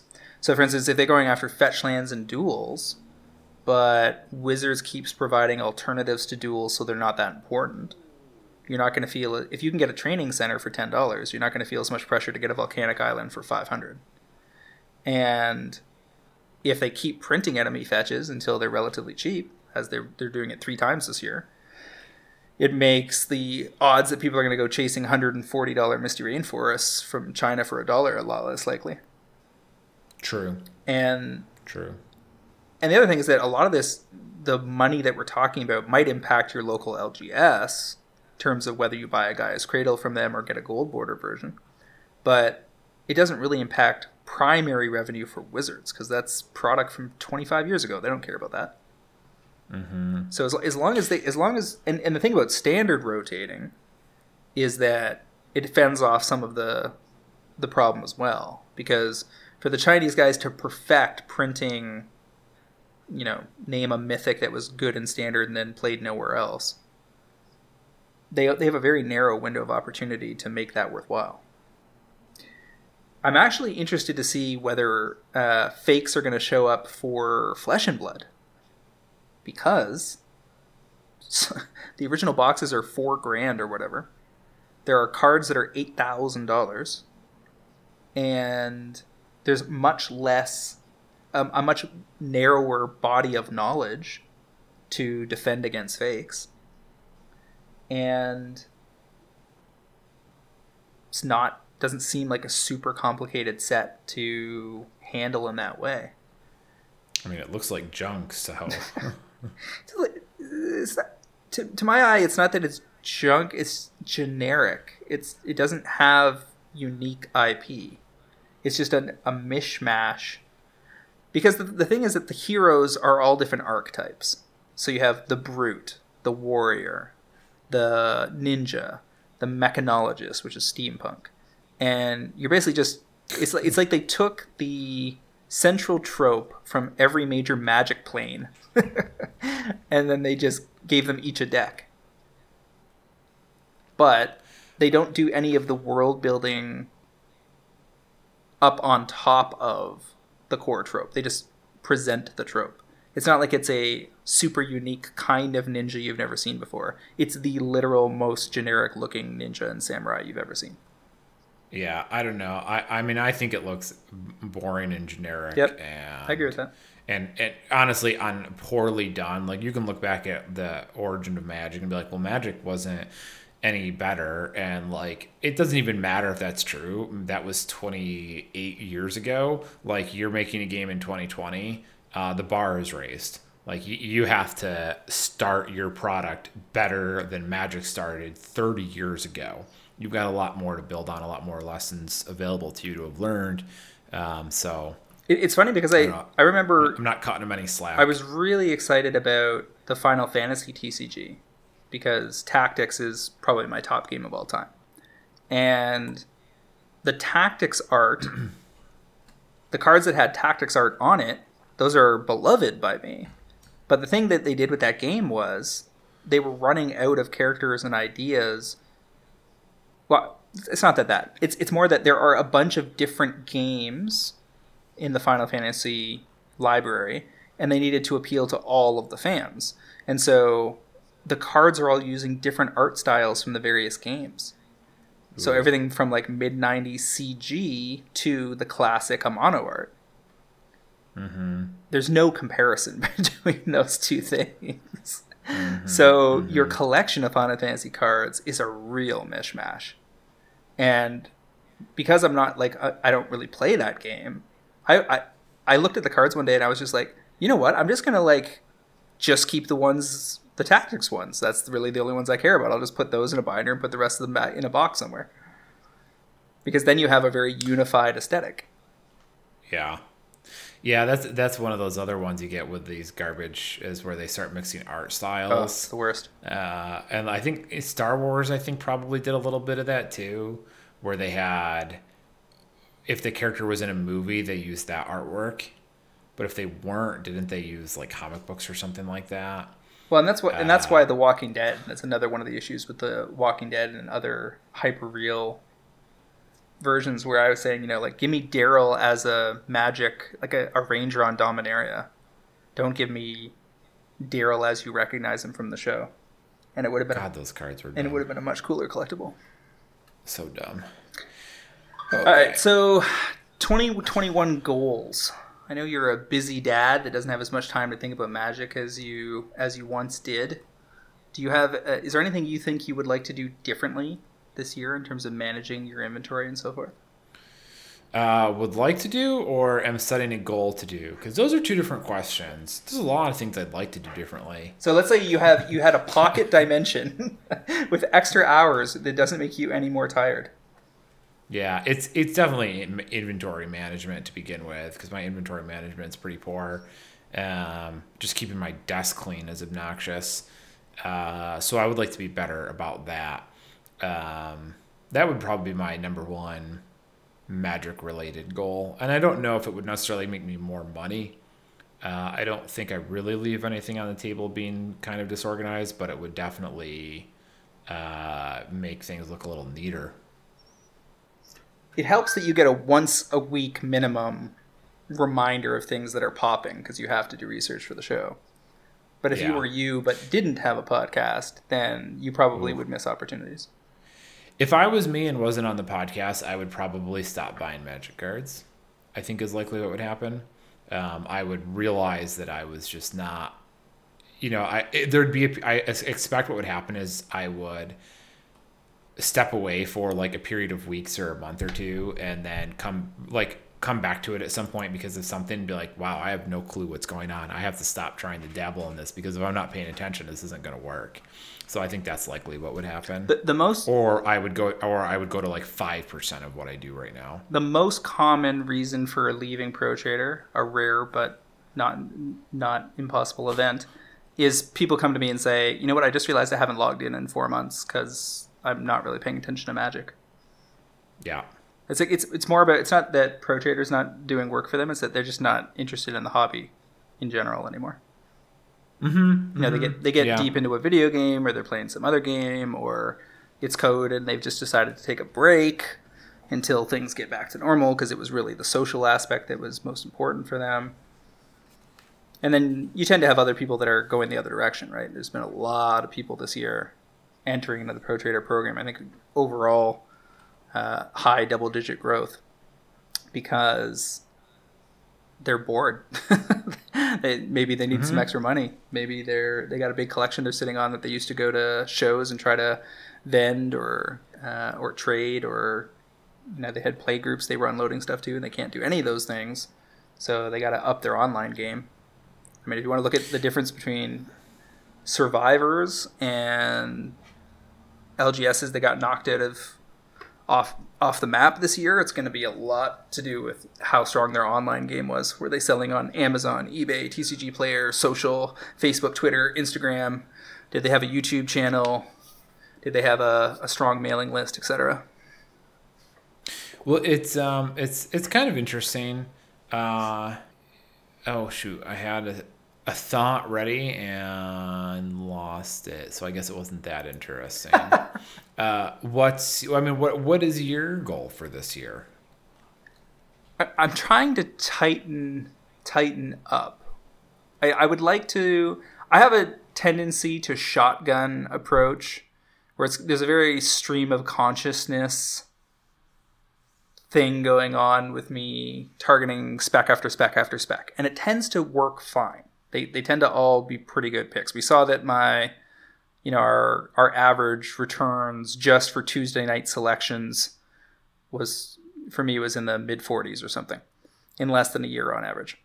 And my personal returns that I tallied for 2020 were something like 96% or something, and I haven't even annualized that yet. So it works, But there is a time crunch problem where between my real job and running MTG Price, interacting with pro traders, managing all of our group buys, and then my own side business selling Magic and other collectibles, plus being a dad and a significant other. So I would like to go deeper on sure bets to reduce the number of different specs in the spec box. I would like to go deeper when I'm when I'm right. Like, or that's a very I get what you're saying, but it's kind of funny because it's like that's a very hindsight type of statement. Well, like for instance, when I bought a ton of Fiery Emancipation, like I have 120 regular copies or something, big old brick, I was very confident in the card. Like when we talked about it on the cast, I stand by my original statement, which is like, this is basically like Nyx Bloom Ancient for red. It just triples stuff.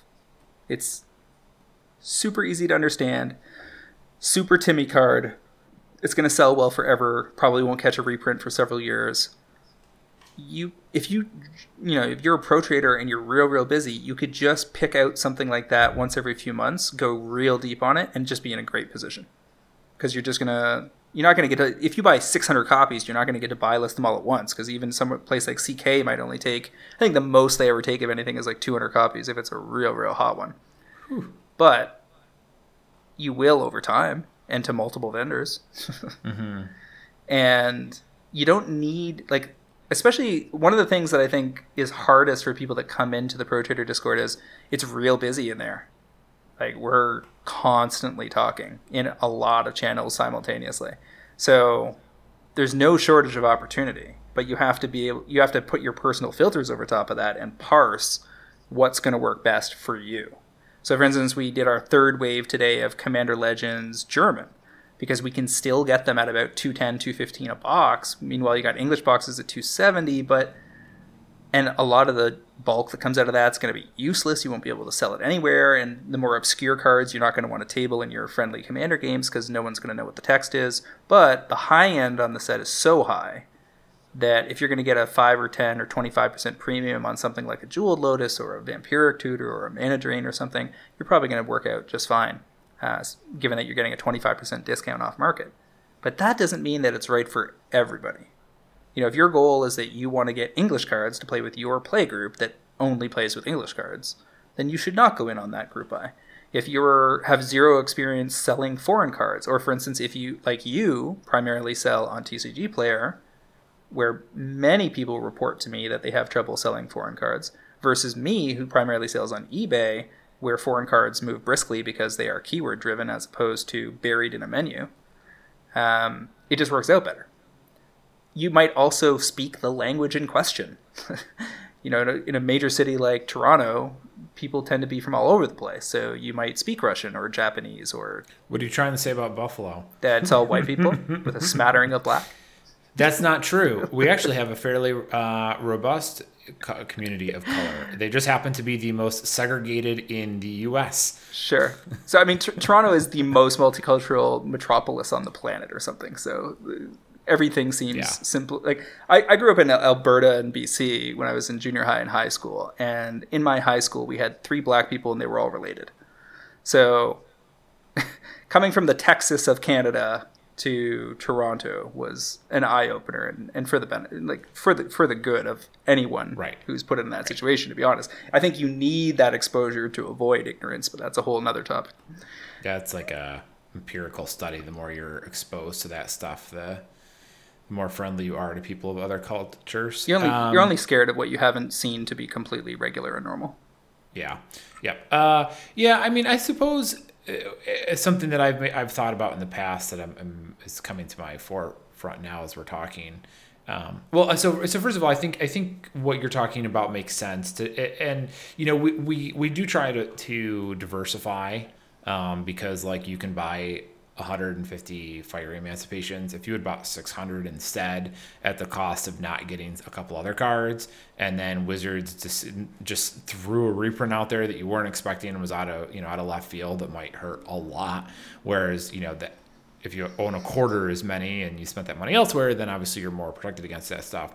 But at the same time, the benefit of having all one card just reduces your mental load and trying to keep track of all that crap.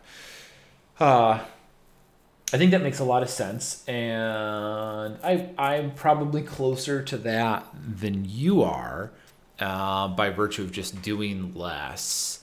But at the same time, I think the direction I need to go is I think I have to trust myself, my knowledge, my experience in the market more than I do. I'm still probably a little too timid on most of my spends. And realistically, and I slowed way down when we bought our house, because as most people who bought a house can tell you, it like cleans out your bank account, because essentially when you put a down payment down on a house, you really should put down as much as you can. So you go real shoestring there.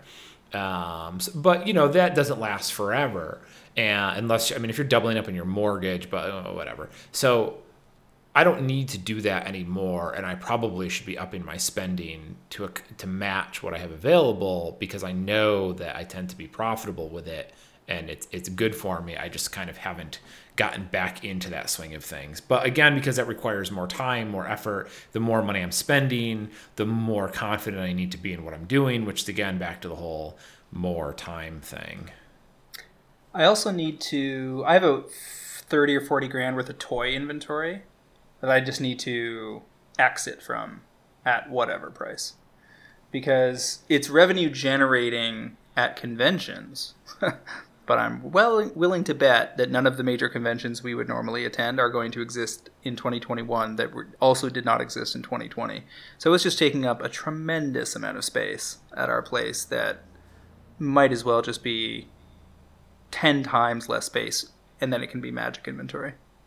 Mm-hmm. And that's further example of streamlining my operation. I don't need to be doing that, and it would then free up 3 or 4 weekends a year, including it means the end of August, the last weekend of August, which is usually 6 days or something of Fan Expo here in Toronto, which is our equivalent of San Diego Comic-Con. I can just have back forever. Yeah, those weekends are a huge chunk of time. You got to make a lot of money on those weekends to make the effort worth it.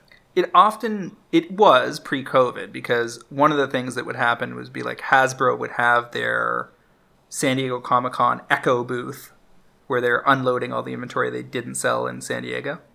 Which is also odd, because I thought those sold out, but... Some do, but they almost always reserve some for a few other big conventions worldwide. And Fan Expo was one of them. So they would show up with a bunch of that, and if you were a vendor on the floor bright and early Thursday before they let regular folks in, you could send one of your staff to get in line and get hooked up with a bunch of money makers.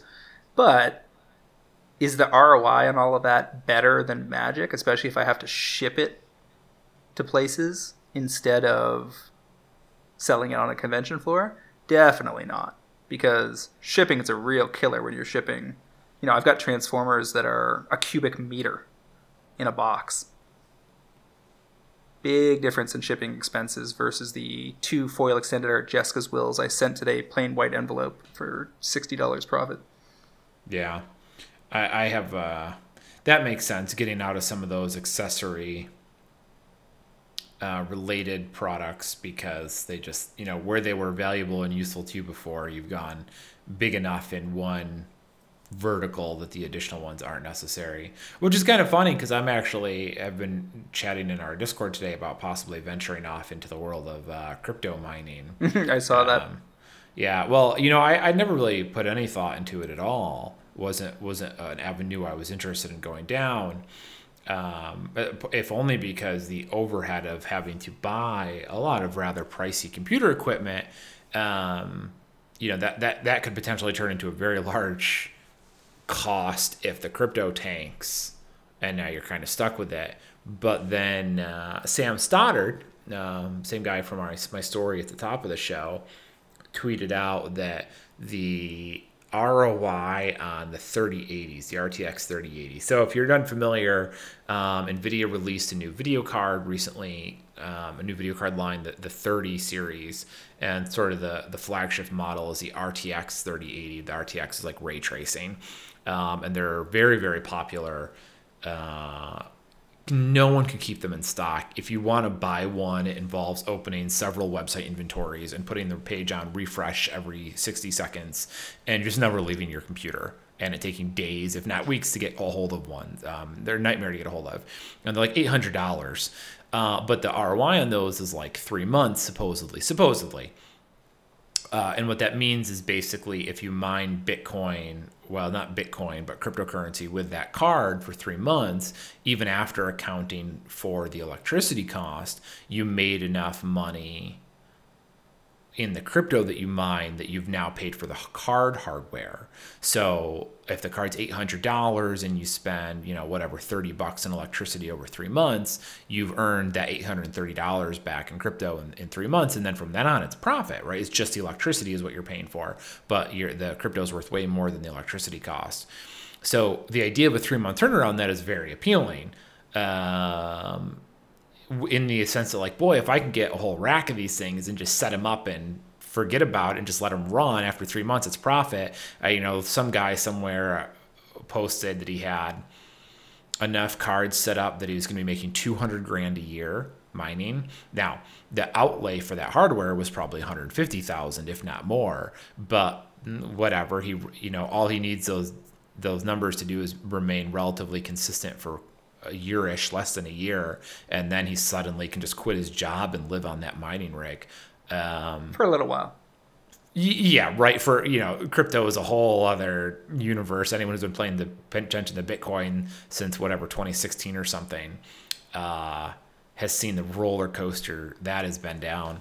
I guess the thought being that I don't know. I'm interested. It kind of got me thinking about it because the ROI is appealing in a way that's different than magic investing, essentially. I went down that rabbit hole 3 years ago, and because we're on a grandfathered lease agreement here, so we don't pay for utilities. Ooh, my! Then you should be mining. It seems like there's it's hard to come up with a reason why you wouldn't then. Well, it's in my research at the time, it came down to hassle in terms of time spent, expense, and difficulty of getting the correct hardware. Because my understanding at the time was that if you have outdated hardware, and in an industry where by design the manufacturers of the best hardware, for Bitcoin mining especially, tend to use it themselves for a while before they sell it on to anybody else, so that they're always ahead of the curve. So expensive hardware, hassle to set up, and risk of maintenance being a problem if you're not highly specialized in hardware, but also the engineering required sometimes to vent the hardware in question.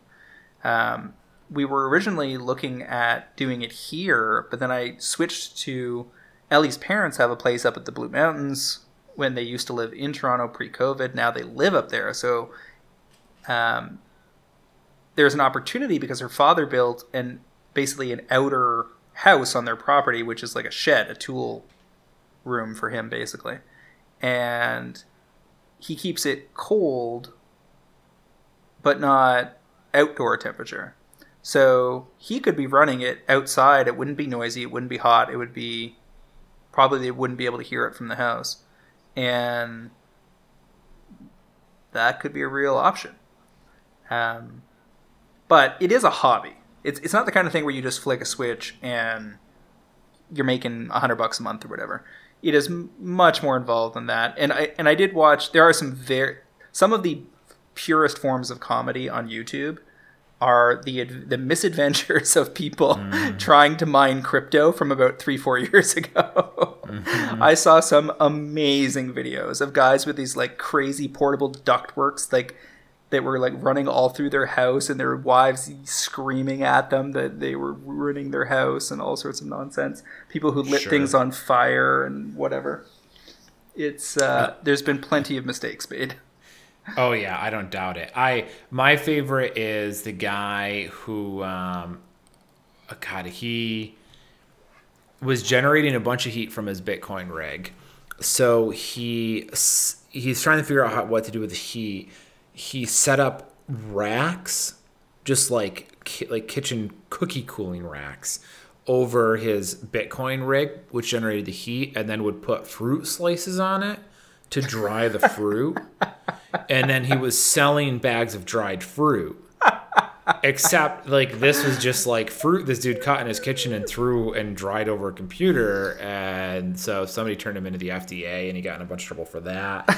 And I'm pretty sure this same guy was also sleeping in that room and ended up with brain swelling from the heat. Oh, my. Yeah, it was quite the story. So I agree with you. Bitcoin, you know, like anything libertarians get involved in, has some real pure humor in it. On my end, my office is. I live in Buffalo. My office has 7 windows. I live on the waterfront. Keeping it warm in here can be pricey on its own. So I could just stick the rig in this room with me, and the heat that it generates is totally fine. Because it allows me to turn off the other heaters and just run that possibly. Now, what do I do in July on? I don't know. I don't have an answer for that at the moment, but that was kind of my thinking. Yeah, but I mean, I don't know.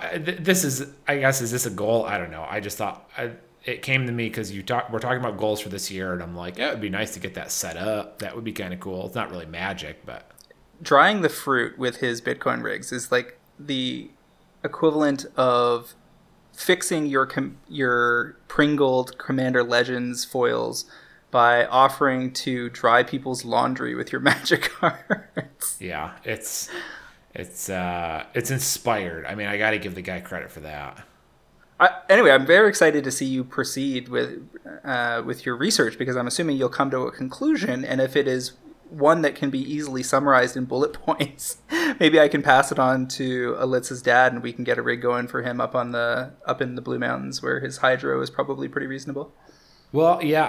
I mean, our electricity rates here in Buffalo seem to be better than the average, possibly by like 50%, and that might be that we're right near Niagara Falls. Yeah. That could be why. So not everyone is in the same position, but yeah, I will. You will of course be around to see whatever I decide upon here. Very interested to see how that goes. If all of you have any interesting 2021 goals, whether pro trader or otherwise, feel free to hit us up. If you have goals that you think we should be shooting for, what goals they want to discuss or have us talk about, like things that they'd like to accomplish this year, but they need some help sussing out best approach, feel free to hit us up on social media or whatever, and maybe we'll talk about them in the next coming weeks.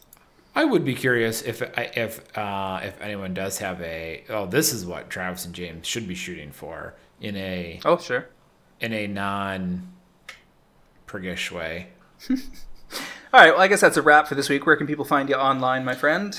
Oh, I am on Twitter and my misadventures of Bitcoin mining, apparently, at WizardBumpin, BUMPIN. You guys can find me on Twitter at MTG Critic, as well as via weekly articles and no weekly articles anymore, but you can find me in the MTG Price Pro Trader Discord. I'd also like to remind our listeners to check out mtgprice.com Pro Trader service for just $7.99 a month or $79.99 per year. You can get early access to this podcast, fantastic articles by the best MTG finance minds in the business, and a super active Discord forum that will drive better returns and save you money. Playing Magic the Gathering, Flesh and Blood, Pokemon, crypto apparently. We're going to be drying fruit, the whole nine. There's a lot of options that we have available to us here. There really is. Once again, MTG Fast Finance is proudly sponsored by Cool Stuff Inc., where you can find all sorts of cool stuff in stock, including the best in Magic the Gathering single, sealed product, and a plethora of other collectibles. Use the promo code FINANCE5 during checkout at CoolStuffInc.com to save 5% off your order and support this podcast, which brings us to the end of episode 253, first of 2021. And I will see you again next week, James. Thank you, Travis. We'll see you all next week on another episode of MTG Fast Finance.